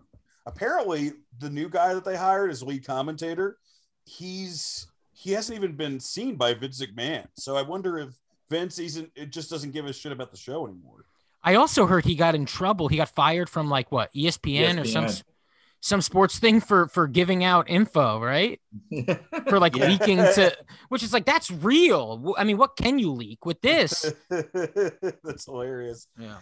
All right. All right. Next up, we have Natalya and Tamina versus Shayna and Nia Jax. My big takeaway from this is Reginald okay? Like they put so much they gave Reginald so much real estate as a character for the last couple of months, and then he didn't even come out with the women's tag team champions the next night. Is he in trouble? I don't know what's going on. It's so weird because him and Pierce have probably been on screen more than any other performer, and Mania is kind of like, you know, your timestamp that you could watch Mania and be like, oh yeah, that's what wrestling was like in 2021, 30 years from now. And I feel bad that, the next generation is going to forget these two wonderful performers. I as for all the credit you idiots gave to Tampa for booing Hulk Hogan, they turned Tamina Snuka into the biggest baby face in the world. And that's going to be Vince's one takeaway from this show is Tamina is what the crowd wants. And now we're going to get her and Bianca main eventing. She's not a good wrestler, right? No. She's as good a wrestler as she is a promo. So she's absolutely terrible. I think the audience was just, you know what? You give us that Fiend bullshit. This is what we're going to give you. We're going to make Tamina the new CM Punk. But listen, Robert, her dad got away with murder, which makes her a baby face in Tampa. Didn't make Stephanie a baby face, so who knows? Allegedly. All right. Next up, Kevin Owens versus Sami Zayn. I think I like this a lot less than other people. I mean, I love these guys so much, and this was, one of the matches that I was really looking forward to. I just felt like they were kind of like rushing through their bits. Like when you see a comic sometimes do like a 10-minute set, he or she will do like a bunch of bangers in the row, but there won't be like much transition between the bangers. So it makes the whole set feel like a little bit organic. And yeah, I just was like, I wish they had just, told a simple story, kind of what like Seth and Cesaro did, instead of this, which just was like them trying to like use the breakneck moves of El Generico and Kevin Steen in a setting and in a feud that didn't really warrant that. Am I being too harsh, Robert? No, you're right on point. They gave Tamina Snuka 14 and a half minutes on WrestleMania, and they gave Kevin Owens and Sami Zayn 9 minutes and 20 seconds. And this felt like them saying, all right, if we're going to get less than 10 minutes, we're going to just do everything we can get out there in less than 10 minutes. And it felt like you were left wanting a hell of a lot more. It was not bad by any stretch of the imagination.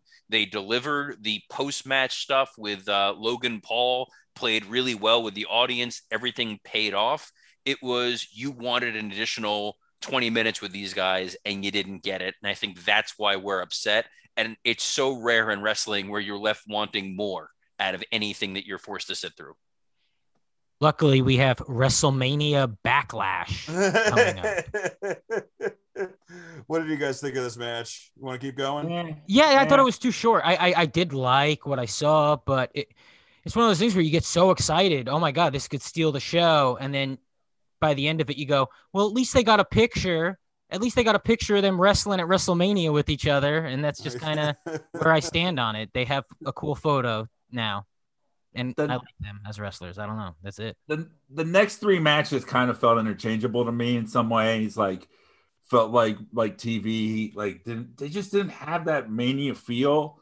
Like, even that Mania result in a way. There just wasn't anything that spectacular. And it's like, I think night one over-delivered when we thought it wouldn't, and night two under-delivered. Everyone thought night two was going to be the better show, and it's like they kind of coasted. Yeah, I thought like, both Sheamus and Riddle and Rhea versus Asuka were just totally fine Monday Night Raw matches. I wasn't really, taken aback by either of them. What did you guys? I like Matt Riddle a lot, and I like Asuka and Rhea Ripley a lot. What did you think of these, Robert? I mean, Sheamus and Riddle it was a weird decision because, again, the crowd was really into Riddle and they seemed destined to just try to kill this guy dead for being over. When the audience was into Bro, I get that they needed to put the title on Sheamus because the plan was never to give it to Riddle. Call fucking audible. Let Riddle have a feel-good moment. It wasn't going to take away, especially because you were following this up with the Nigerian drum match where you're already giving the fans a heel winning your mid-card title. Sheamus and Riddle beat the shit out of each other. They did the best they can, which we've seen on Raw and seen probably better on Raw. It was just there. The Nigerian drum match was just there because they didn't give us what we thought, which was going to be a bunch of guys playing drums in a circle and this really intense battle. Instead, they did that music instrument match with Jeff Hardy a couple months ago. They did the same thing, and they gave him 6 minutes, and then Rhea Ripley and Asuka had a perfectly fine Raw match because we saw the exact same match on Raw the next night. That needed to be a cinematic match, the Apollo, and I skipped over the Apollo Big E thing just because I forgot. So did creative, so you're fine. I mean, it's but I think Mike's right. All these matches kind of felt interchangeable. Yeah, the Nigerian drum match that had a kendo stick and a gong. You've never been to Nigeria. You don't know if that was authentic. I looked up what a gong looks like in Nigeria, and that is not it. These next few matches, they all just kind of blurred together, but they were fine. The finish of Riddle and Sheamus ruled. It was awesome, that kick. But this just wasn't Mania. This just wasn't the send the crowd home happy or big spectacle. And Ripley's entrance was horrible. I really liked Ripley Asuka for some reason. But I think that's because I don't watch Raw. So like I liked Riddle, and I did get Raw vibes. Obviously, I see what they advertise constantly, like in terms of how many times have Riddle and Sheamus fought, And if never, is that true? Because it feels like they fought a handful of times, and I just feel like they fought a bunch. Yeah, they fought a bunch. It's usually pretty stiff like this. The only advantage was in this, yes, a Sheamus move can look good because he's legitimately kicking you in the face because he's kind of reckless. So it's gonna look cool. Rhea Ripley's entrance, they should have rehearsed in advance and realized maybe we don't do this with a lady screaming, "This is my brutality" for 11 minutes. She got very mad at me on Twitter for pointing that out, by the way, which I would say I feel bad, but I just sit through that song. We call it even, Ash. Did she block you? No, she just put something snarky, and I'm like, you had a terrible performance on a live stage. Well, she's had a lot of great ones, but yes, that wasn't her finest hour. I don't know why I had to. The chorus is.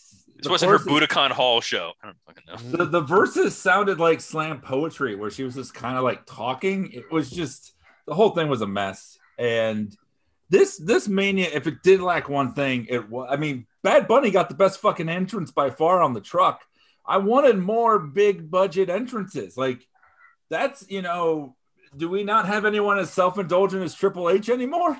You know what? I think, Mike, they realized that just having a live crowd there was going to make the entrances special. That you were going to hear people cheering through masks and like, all right, that'll be enough. And it was not. Well, do you think anything has to do with the weather? No, if they spent money on shit, they would have used it. Well, the last one they did in Tampa, like a guy got like electrocuted, right? I mean, it was in Orlando. Fireworks got shot into the crowd. Hey, Jesus what do you guys think of this? When a heel comes out, and it's just all of the pyro in the world. I mean, isn't that just an instant pop no matter what? Yeah. Like nobody's booing during fireworks. I think it's impossible. I think it works for a certain type of heel. Like it works for a Roman where like I'm the top fucking guy kind of thing. But in general, yeah, it's weird. It's also, I want to mention this. Lots of motherfuckers didn't have masks this weekend, and I've seen a few people test positive. We're still in a pandemic, guys. Shut up, Mike. Edit that, Zach. Edit that out. Next up, our triple threat main event. Edge, Daniel Bryan, Roman Reigns. Roman Reigns retains. A pretty good match. I kind of wish they had pulled something else out of their hat rather than Jey Uso. But, it still was a totally decent main event. What did you guys think of this? Oh, man, I loved this. I thought this was so much fun. This was like, at the very least, okay, so if the main event of night one was, oh, this is the future and this is great and I love it, night two was like, oh, these are established guys and they're awesome and I love it. I thought the three of them like looked like stars, Well, they did look great. I guess I don't know. I just wanted something a little bit new, and I don't know. I thought the ending was it plays along with every Roman match. It's like a soap opera, which I like. No, there's nothing wrong about the ending. There's nothing wrong about it. I think the Jey Uso of it would be less annoying if they didn't do the MVP thing where you have these two dominant heels with their meddling sidekick kind of thing. And I mean, it's just the repetition. I mean, it's like, what is this, AEW? It's like almost was great, but then you don't also need, Dabo Kato or whatever. It's like, pick one. Pick one giant. I don't know. Pick one, screwy finish kind of thing. Although the actual ending of this with him pinning both guys, I thought was awesome. That was awesome. And I thought all three guys, I mean, the work that they all put into this program was fantastic. Great main event program. And it was another surprise, though, that the crowd was really into Edge. It was a bunch of Zacks. They were like 50-50 on Bryan at best. There were yes and no chance for him, but they loved Edge. So maybe, as weird as it sounds, Vince may have made the wrong decision to not keep this as a one-on-one match because the audience would have bought Edge as the main event babyface. But I love the fact that the finish plays into Roman wins again. Even though he didn't cheat, it feels like he cheated. Triple threat matches, there are no disqualifications. Jey Uso interfering, them using chairs. It's the same way he won at the Rumble with a quasi fluke against Kevin Owens. He beat Daniel Bryan twice in a way that was controversial, but technically he didn't lose. There was no way they were taking the title off of Roman Reigns. He's infinitely more valuable to them as champion than anybody else. And I honestly think coming out of this, Cesaro's babyface performance, I think he's the next guy that Roman kills. For sure. Yeah, I have a question. When did they make this no DQ? I didn't know it was no DQ until all triple threat matches. All triple threat matches are no DQ. That's a thing that's always been? How do you have a disqualification? Then who wins? I mean, I don't know. Come on, Scott. You hit a guy with a chair, it's illegal. But then who wins? The guy who gets hit with the chair or the other guy who is completely innocent? This is the law, Scott. That's interesting. This is and why that's I got my always law been degree. this situation? That's always been a thing? Yeah. Oh my God. I can't watch triple wrestling threat anymore, matches got big in ECW, three-way dance and all that. So it was always like no DQ. I thought this was great. I mean, I thought this is how you should end the night. Night one, you had this big happy moment. Night two, it's like this was Infinity War, which is highly superior to Endgame, Robert. I don't disagree. Yeah, but Thanos did the finger snap at the end. Like, how is he going to get stopped? Like, this was awesome. I thought that Roman, looked like a star. This, they've given Roman WrestleMania moments before, and they've never felt like WrestleMania moments. He finally got his this time, and because his character is much better. Well, his character isn't a mark. That's what's so great about it. He's like, I don't care about these moments. This is what I have to do. And it's like, all right, well, that's kind of the position he's been thrust upon, so it's legit. Mike, how many Scotty Meltzer flaming bowling pins would you give it out of 5? The whole WrestleMania? Yes. Night 1 and 2 together. I'll go 3.5. 3.5, Scott. 3.5. Yeah, 3.5. Robert. 3.5 was a number that popped into my mind too. I think all of us are on that Scotty Meltzer bandwagon. I could juggle 3.5 flaming bowling pins and do well at corporate events. And what do you think? I'm going to go 4. I'll go a little bit higher than you guys just because. Like when I was a little bit higher than you guys. Yeah, I was a little bit higher than you guys. That's true. But when I look back about like how many moments this had, I thought it had more moments than last year's WrestleMania, and probably, it was probably my favorite since 31. So, yeah, I thought for 4 flaming Meltzer bowling pins, I'm gonna best match, worst match. For me, I'm gonna do Bianca and Sasha, best match, worst match. I'm going to say the night 2 opener, Fiend and Randy Orton, but the gauntlet is right at its heels. Robert? I think best match was Bianca Sasha. That was the one that delivered. Worst match for me was definitely the tag turmoil match, just because of it could have been so much better than it was, and it was a train wreck that they should have known better to not do it. Scott? Damn. Both nights had awesome main events. So I want to say a tie, but I can't. I'm going to say the triple threat match was my favorite of the weekend, and worst is Fiend Orton for sure. Mike. I'm going to go Bianca, Sasha. It just had that big fight feel. It just made me feel good. And worst, I got to go Orton Fiend. What a terrible way to start the show. I think even if you put it 5th or 6th or 4th or something, it would have been more fine. But to open with it was I would have put Riddle and Sheamus or something, or Ripley and Asuka, but not that.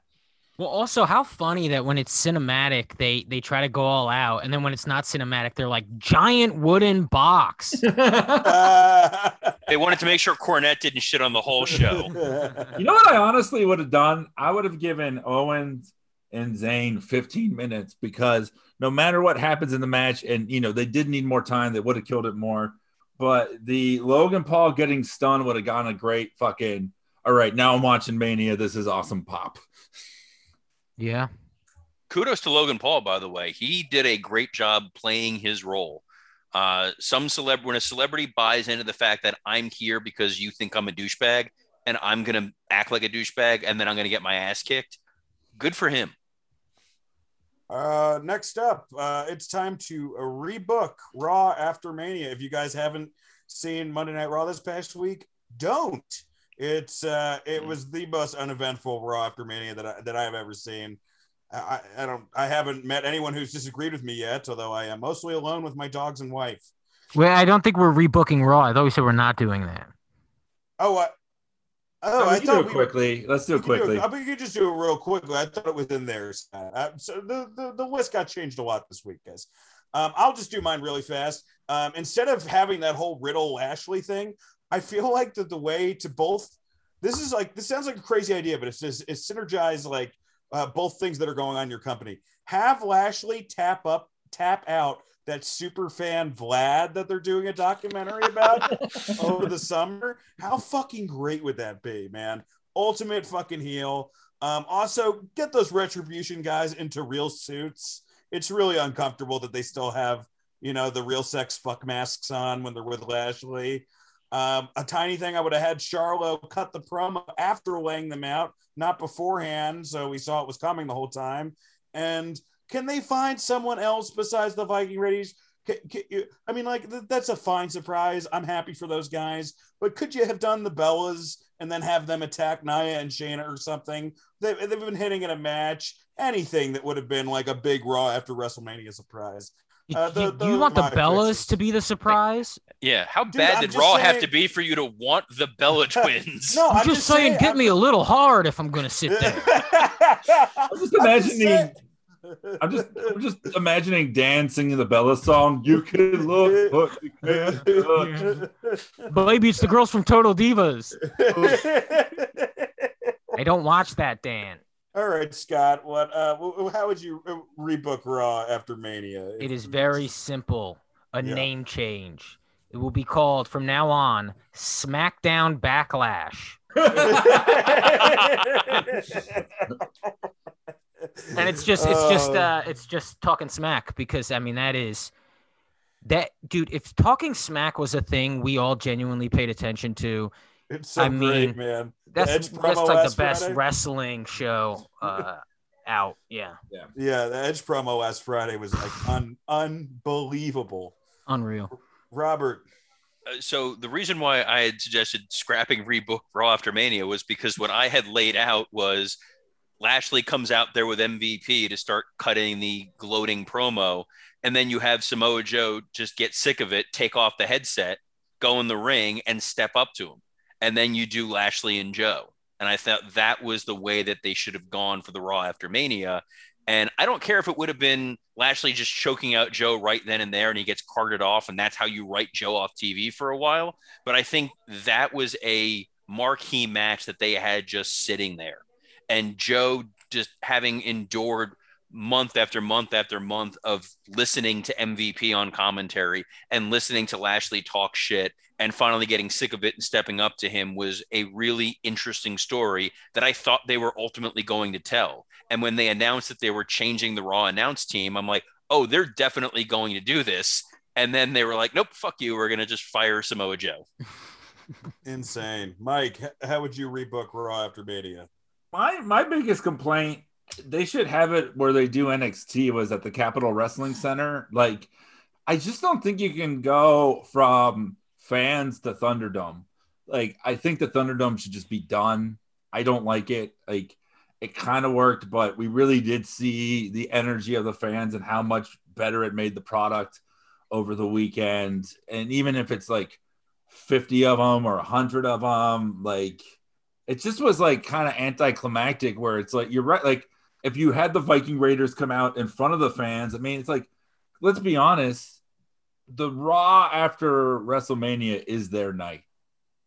That's who it's for. It's for the snarky motherfucking fans who come from England and all these other places and get to have fun. And without that, you're just stuck with bad programming. So you miss the beach balls? I do, because at least they're saying something. They're saying, hey, fucking make your product better. Have you been to a Raw after WrestleMania? Yeah, it was one of the most fun I ever had at a wrestling event. I had a blast, man. Live, and like for some reason, live, it is genuinely one of the most fun nights that you're going to have as a wrestling fan because you're surrounded by people from all over the world who are diehard fans. They just watch Mania, but you're packed into an arena and they're having a good time. I was at the one in Miami when Brock came back and the audience was rabid. And it was one of the most fun experiences I had sitting in an audience for a wrestling show. this Raw after WrestleMania, they were like, oh, good, we have Charlotte coming back and she has a new nose. So that's the big reveal. And we have the Viking Raiders back. And then we're putting Retribution with the Hurt Business. And I disagree with you, Dan. I want them out there next week in tailored suits, but still wearing the masks. Or like, or the masks are made out of the same fabrics as their suits, so it matches. Welcome back, fashionista Dan St. Germain. He hasn't been here in a while. Baby. Next up, Dynamite or NXT. We will go into detail about this on Saturday, but I wanted to give everybody, I wanted to at least let our audience know which show we preferred. And for one reason, for me, I'm going to say AEW, because I had written Kushida winning the Cruiserweight title is going to make NXT hard to beat for me. But then they had that amazing Death Triangle Young Bucks, well, at least like 2/3 of the Death Triangle versus the Young Bucks opening match. I just thought it was really just a fantastic match, and that's one of many reasons to watch Dynamite this week. Scott? Yeah, I thought AEW was better, but I liked both shows, and it was really nice seeing them on separate nights. There was no stress. Yeah. This is fun. I'm gonna go AEW. Fucking Cargill's a star. Like, she looks awesome. She's fun to watch. And that opening tag ruled. And I love that Mike Tyson got to do to Cash Wheeler what Cash Wheeler did to that guy who attacked Brett. Circle of life. Robert? I thought Dynamite did everything right they ever possibly could have done in one show. They were clearly trying. It was a blast to watch from top to bottom. QT Marshall looked amazing in his 2.5 Men cosplay outfit. God. God, dude. And he's the half man. He's the half man. Dude, he looks like a gigolo at a bowling alley. Damn it, Scott. I literally have the joke written that he's QT and a half man. But thanks. Anthony Ogogo is a fucking star. I don't know how Vince missed out on him because he's a legit crossover guy. MJF and Tyson, I thought, was a nice little interaction. And then NXT was, not only was it kind of just there, Mike, I disagree with you. The Capitol Wrestling Center with fans ate Karrion Kross alive. He did not know how to cut a live promo in front of an audience. And for a guy who I couldn't tell you what his character is anymore, he's spooky MMA guy who's got a hot girlfriend into goth and he's faking it.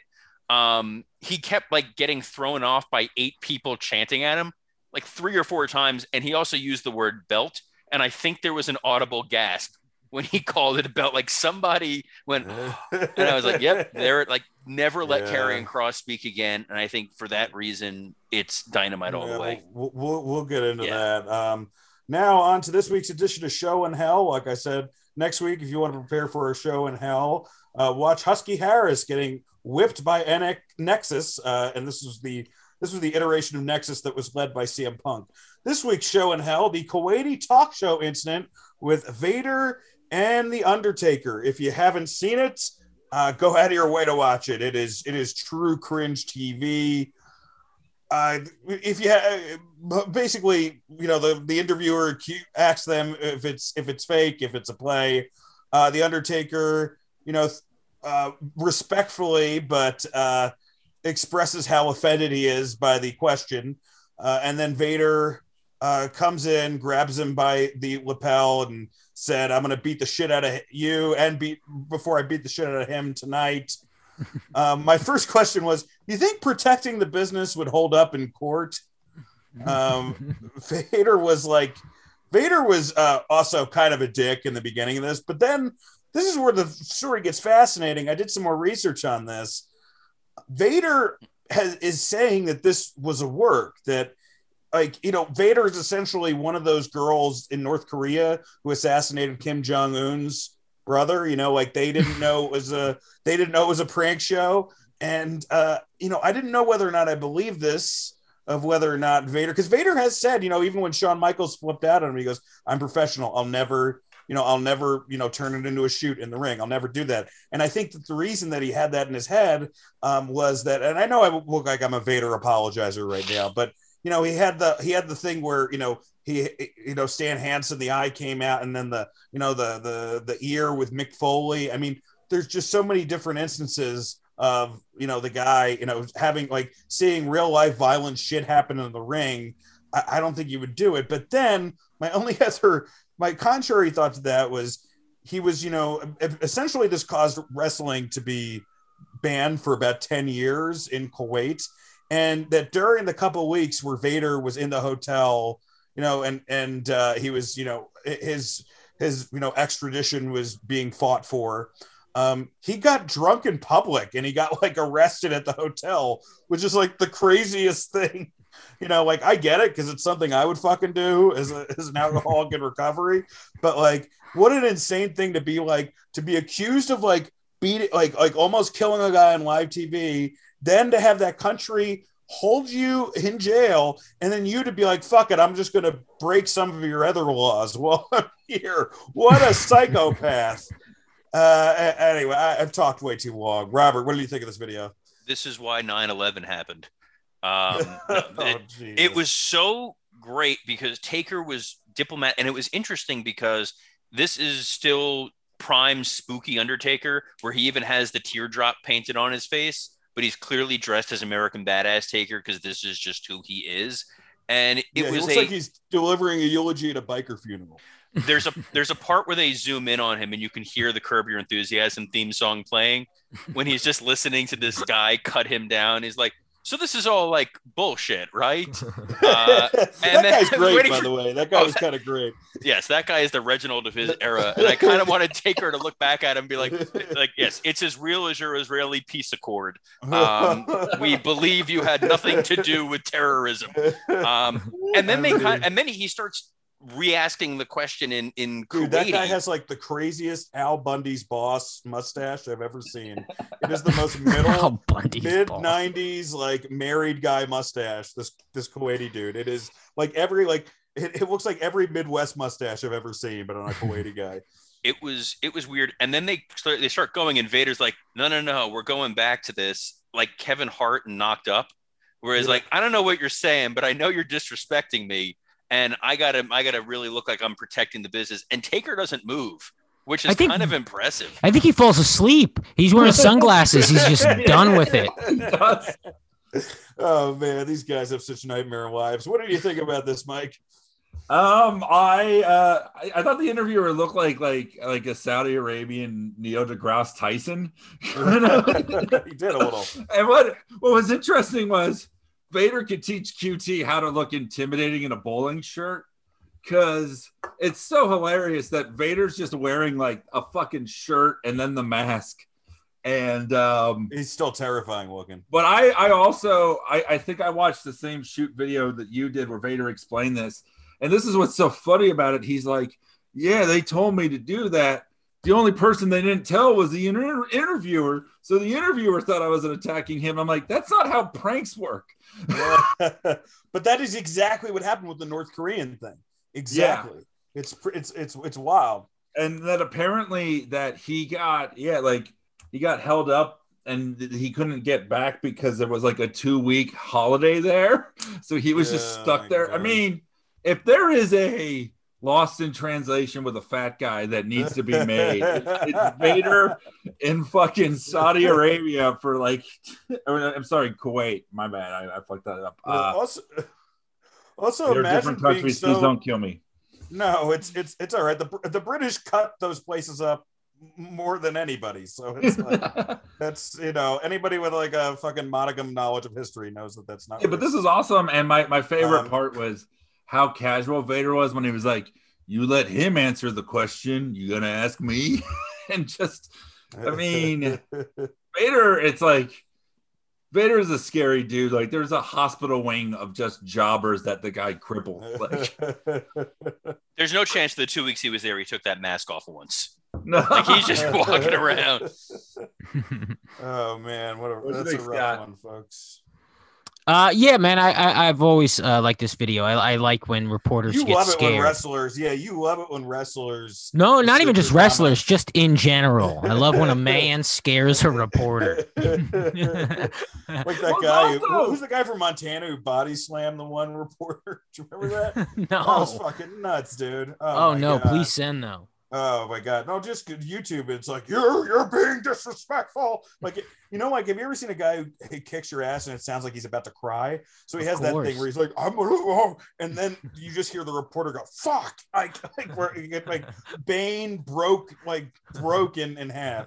Anyway, I think that guy won election. That's our country's. It's also, it's really funny that like the interviewer is asking, "Is this fake?" when they're clearly there to sell tickets for it. Like that in itself, like it'd be like, yeah. So do you abuse the elephants before they come out to the circus? Oh man. Anybody else? No, it's just us, Dan. It's just us here. Right. Did we get the Kuwaiti guy to join? Yeah, well, he's been here the whole time. He comes out. Yes. Did Mahmoud Belzer decide he's going to join us? I think the problem was that, Colonel Mustafa and General Adnan didn't come out to help him. Next up, we have Grimmicks. This is where every week we decide which gimmick is the worst. Today's contestants, Man Mountain Rock and Mantar. Look, man, when I came up with this, I think these may be the worst gimmicks ever. I'm going to say Mantar just because like bringing that bullhead through airports has got to be fucking awful. Like imagine bringing that goddamn Minotaur head on a Spirit flight. It must be just a absolute goddamn nightmare. Man Mountain Rock was just super fucking lame. He was just like a poor man's Cactus Jack. But I would love to see the shoot interview that he made backstage that apparently, we'll never see the light of day, but he's got all the video of like the Click and everybody like taking somas and getting fucked up and shit. Really? I've never heard of this. Yeah. No, that's like, he's got like there's like it's like one of those lost tapes thing, but it's like the wrestling video I want to see more than any other video. What else is apparently in it? Just them getting fucked up on the European tour. There's a 2-minute version of it that is online, and yeah, you could already see like, oh, this is fucking interesting.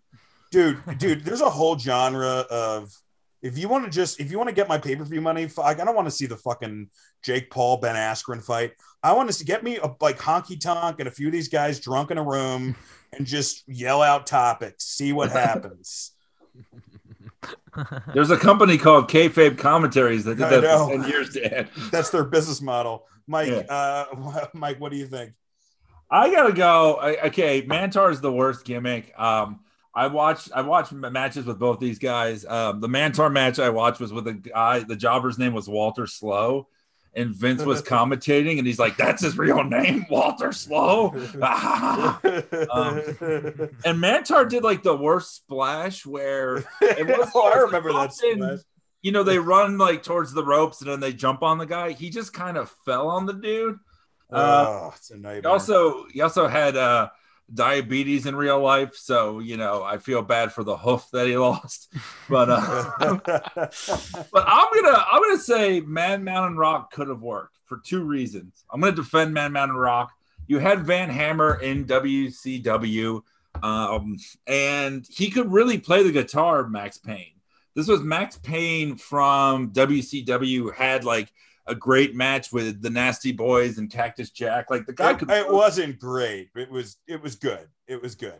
Yeah, but the guy could work and the guy could play, which is more than I could say for Elias. I don't know if Elias could actually play guitar. He's got an album. Yeah, he's got a great album, Mike.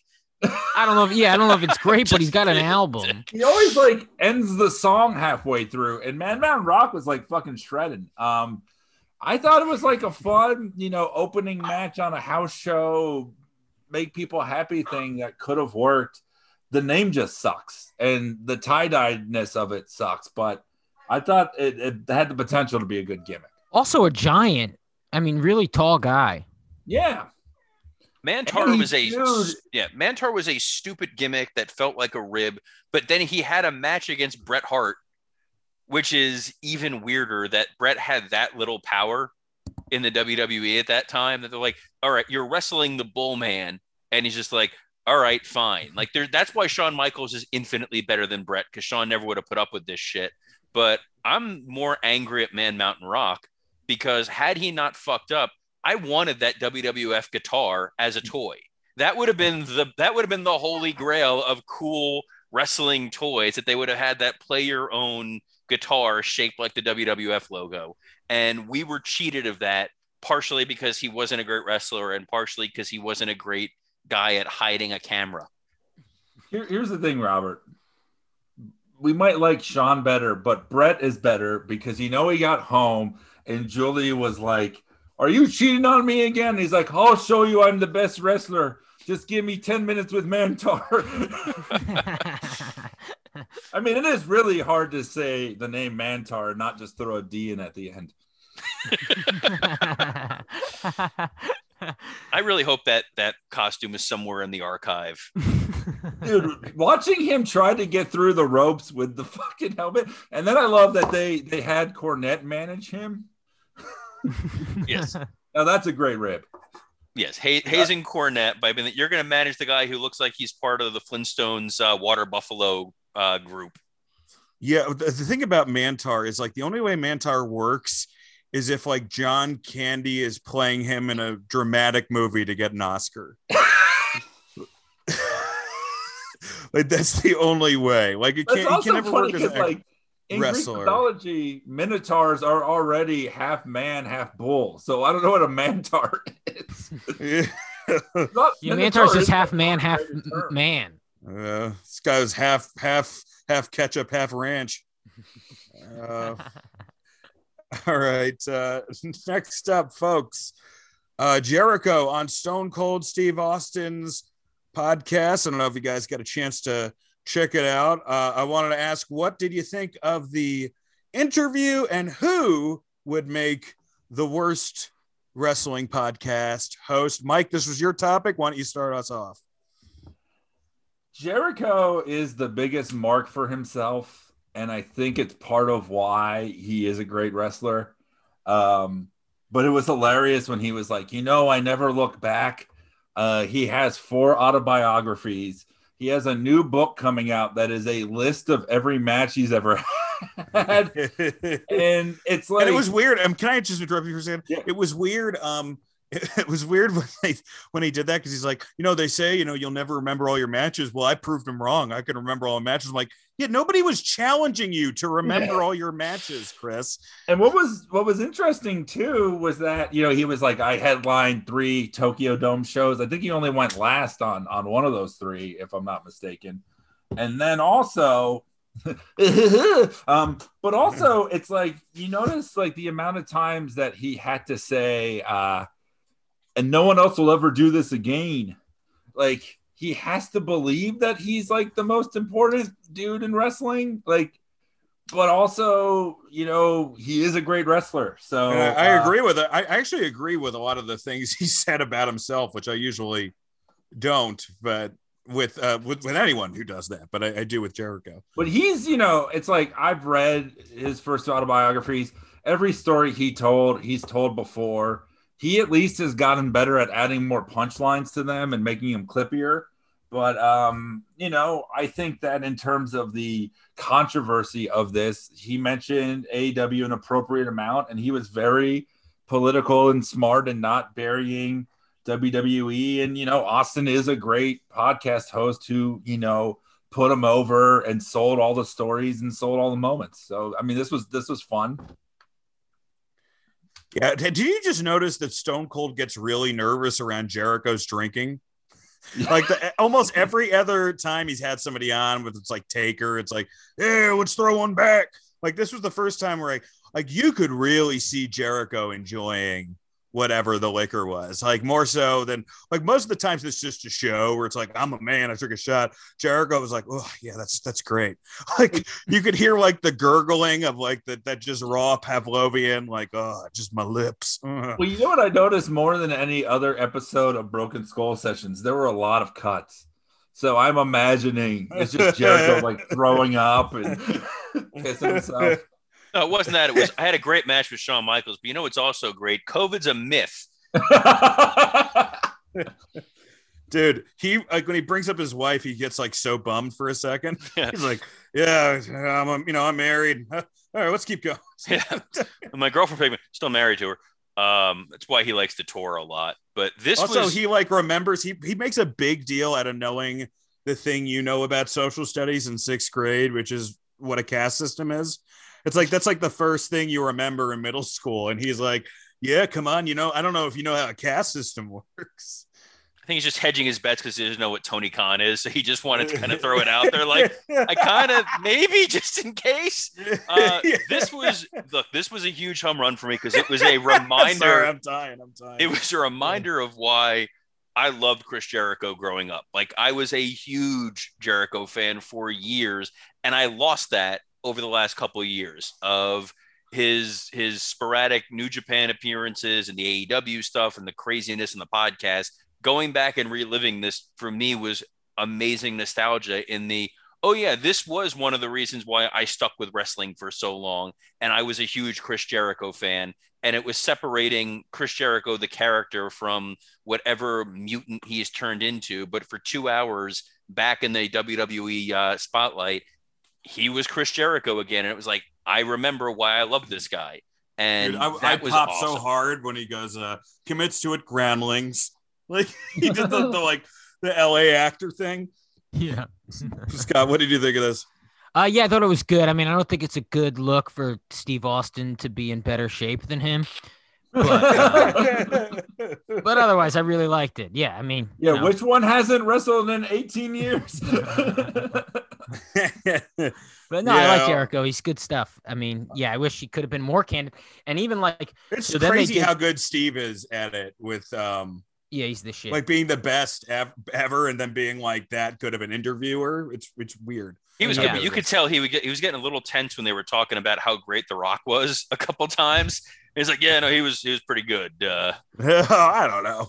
It was funny. A couple, like every time they would bring up how amazing, I was like, yeah, no, he's a good guy. He's and also they did they switched. Austin was on Jericho's podcast, and even that was tame. They just talked about Austin's like some of his best matches. It wasn't even like a full-fledged shoot the shit, let's go there. Well, I just don't think the guys it's just there's not enough hours in the day for those guys. It's also, the pinnacle, no pun intended, of wrestling podcast is always going to be the CM Punk on Colt Cabana in terms of like shoot interview, telling everything, and people thinking that that's going to happen a lot or again. It's just not. I don't think it is, like, and it wasn't going to happen here. Like, Jericho's fucking smart, and like Jericho, like the one thing you could really take from this just as like a life lesson is like be your own advocate, be a mark for yourself, because the fact that like the guy did whatever it took to get over, that he had no problem admitting, yeah, I took from this thing and that thing and that thing. Like, he's just a fucking like he is. What do you think would be the worst? Who do you think would be the worst wrestling podcast host, Mike? Shane McMahon, and the show would be called "Do You Love Me, Daddy?" That's funny because I had Braun Strowman. So. Robert, who do you got? Vince. Vince would be kind of interesting though. First to hear him try to put the microphone on. If you God watch damn it, old Tuesday Night Titans, like I had to do. Vince, when he's trying to be a host and he thinks he's being humble, is so uncomfortable. But honest Vince would just be bullying whoever is on his show for like an hour and a half. And it would be great. Just Braun being like, and don't forget to call Casper and get these mattresses. I have actually a couple pitches. Late Nights with Lanny, and it's just a podcast where Lanny Poffo tells you how to save your money from wrestling. I don't have to promote Blue Chew because I suck my own dick. Jericho and Dennis Miller doing an anti-woke podcast would be terrible. And instead of Roads to the Top, it's Roads to the Talk, where it's a Roads to the Top review show on Bravo, and it's like, and they force Sonny Kiss to do it for no money. He's got a host just because they're like, yeah, come on, you got to give us fucking street cred in the gay community. He's like, I just want to wrestle. I don't want to lose my job. That would be pretty bad. All right, guys. Well, It How wouldn't be about it wouldn't a be show on Lifetime hosted by Joey Ryan? a 10-part series on Teddy Hart would be amazing. Like if True Crime Draws, I know they did like one episode on Teddy Hart, but if they did like a 10-parter, I mean, that would be great. If you listen to this in one episode 10 times, you basically get the flavor. He was doing really well, and then he was arrested. Teddy Hart could be a season of Serial. Oh, hey, guys. By the way, thank you so much for tagging us with pictures of him from the event. So it's not like we're fucking more scared of our life for this Patreon episode with New Jack. All right. Finally, guys, it was Black Wednesday last year. It's Black Thursday as of right now. So far, we have found out that Samoa Joe, Billy Kay, Peyton Royce, Kalisto, I forget how you pronounce it, Tucker, Mickey James, Chelsea Green, Wesley Blake, and Bo Dallas have all been released. People seem to be pretty shocked by the Samoa Joe one. You can add me to that list. What do you think? What do you think was the? Do you think these were good moves, Mike, or do you think these moves are counterproductive? I mean, you know that Vince isn't wishing Samoa Joe the best on his future endeavors because he thinks he's going to die soon from being too fat. I thought that a lot of these made sense. I mean, look, it's like if you're not on Mania, if you're not a part of things in a big way. I mean, the two ones, yeah, the Iconics, both of them, I thought they were still doing stuff with. Billy Kay was like a big focal point of the Rumble this year. I mean, at least you know her resume is up to date. What's that? At least you know her resume is up to date. That's true. I'm just surprised that we record this Thursday, it'll air tomorrow. I really hope the best for Cedric Alexander and Shelton Benjamin because Tucker, man, it's like they split up a tag team. Dude, Vince doesn't give a fuck. When he breaks up a group, it's like look at Anderson and Gallows, man. If he breaks up a group, he's like, all right, bye. Yeah. He doesn't give a shit. Crazy. But yeah, Mojo Rawley also while we were recording got released. Oh wow. And then there's guys like you can lay that Murphy one wants to get released, right? Yeah, he's saying he wants 3 matches with Kenny Omega. Yeah, but then Aleister Black, apparently they were filming promos for him this week, so he's coming back. Yeah, I mean, also, can we just quickly say AEW has way too many fucking people like that? We can't look at all these people and be like, yeah, but you have to bring Joe in. You have to bring Joe in for a run, dude. You have to bring Joe Moxley. The dumbest move that they made was, the dumbest thing was releasing a lot of talented women, Chelsea Green and the Iconics. AEW will snap them up as soon as they can, and their women's division is infinitely better. I think those were the releases that surprised me because the tag division that the WWE has for the women's side is kind of a joke, and you could have easily reunited the Iconics, and they would have been just fine to fill segments on Raw and SmackDown. I get a lot of the dead weight that they cut. Bo Dallas still makes no sense why they didn't put him with Bray as part of this Fiend bullshit. The Samoa Joe one, my guess is they didn't medically clear him and his contract is too expensive to keep him on as a commentator. But I thought he was the best commentator they had. He added a level of authenticity to what he did. He was great during Mania. He's been one of the bright parts of Raw. He picked up that job really well. And if nothing else, you warehouse the guy, you keep him, you find something for him to do. The Joe one really surprised me. And I guess the Mojo Rawley thing is proof that Gronk is coming back next year to play. So we don't need to pretend to like his friend anymore. Dude, man. Yeah, I'm shocked that they did the Joe thing because it's like you have so many great dream matches with Joe in AEW. Just let him heal up and then do the run that Christian is having now in AEW. Why would you wish that on Joe? It's already bad enough he got fired. He doesn't have to go wrestle. Man, but there's still like at least 10 matches that you'd want to see Joe versus somebody, right? Do you think he could still do it, or do you think it's like the injuries are that bad? I guess it's all whether or not he can still perform in the ring, right? Say, whenever JR is ready to call it quits, I'm just guessing him before Tony or Excalibur because it feels like he gives up every week. I think like he was a great commentator. I thought he sounded the most like a human being out of anyone on Raw or SmackDown or even NXT. So I think that in the short term, he might have more legs as a wrestler, but in the long term, I thought it was really good. Also, don't fire a guy after you just had him do commentary on Mania. Like I get they pulled Tom Phillips and they were like, yeah, we're not going to let you do Mania because we have no plans for you anymore. Don't put Joe out there. Make him sound like your star commentator. Get the audience really into him and then fire him. Something just feels off. Especially Robert in a thunderstorm. Don't like almost kill him. Don't give him the spot that like the new guy gets in hurricane season.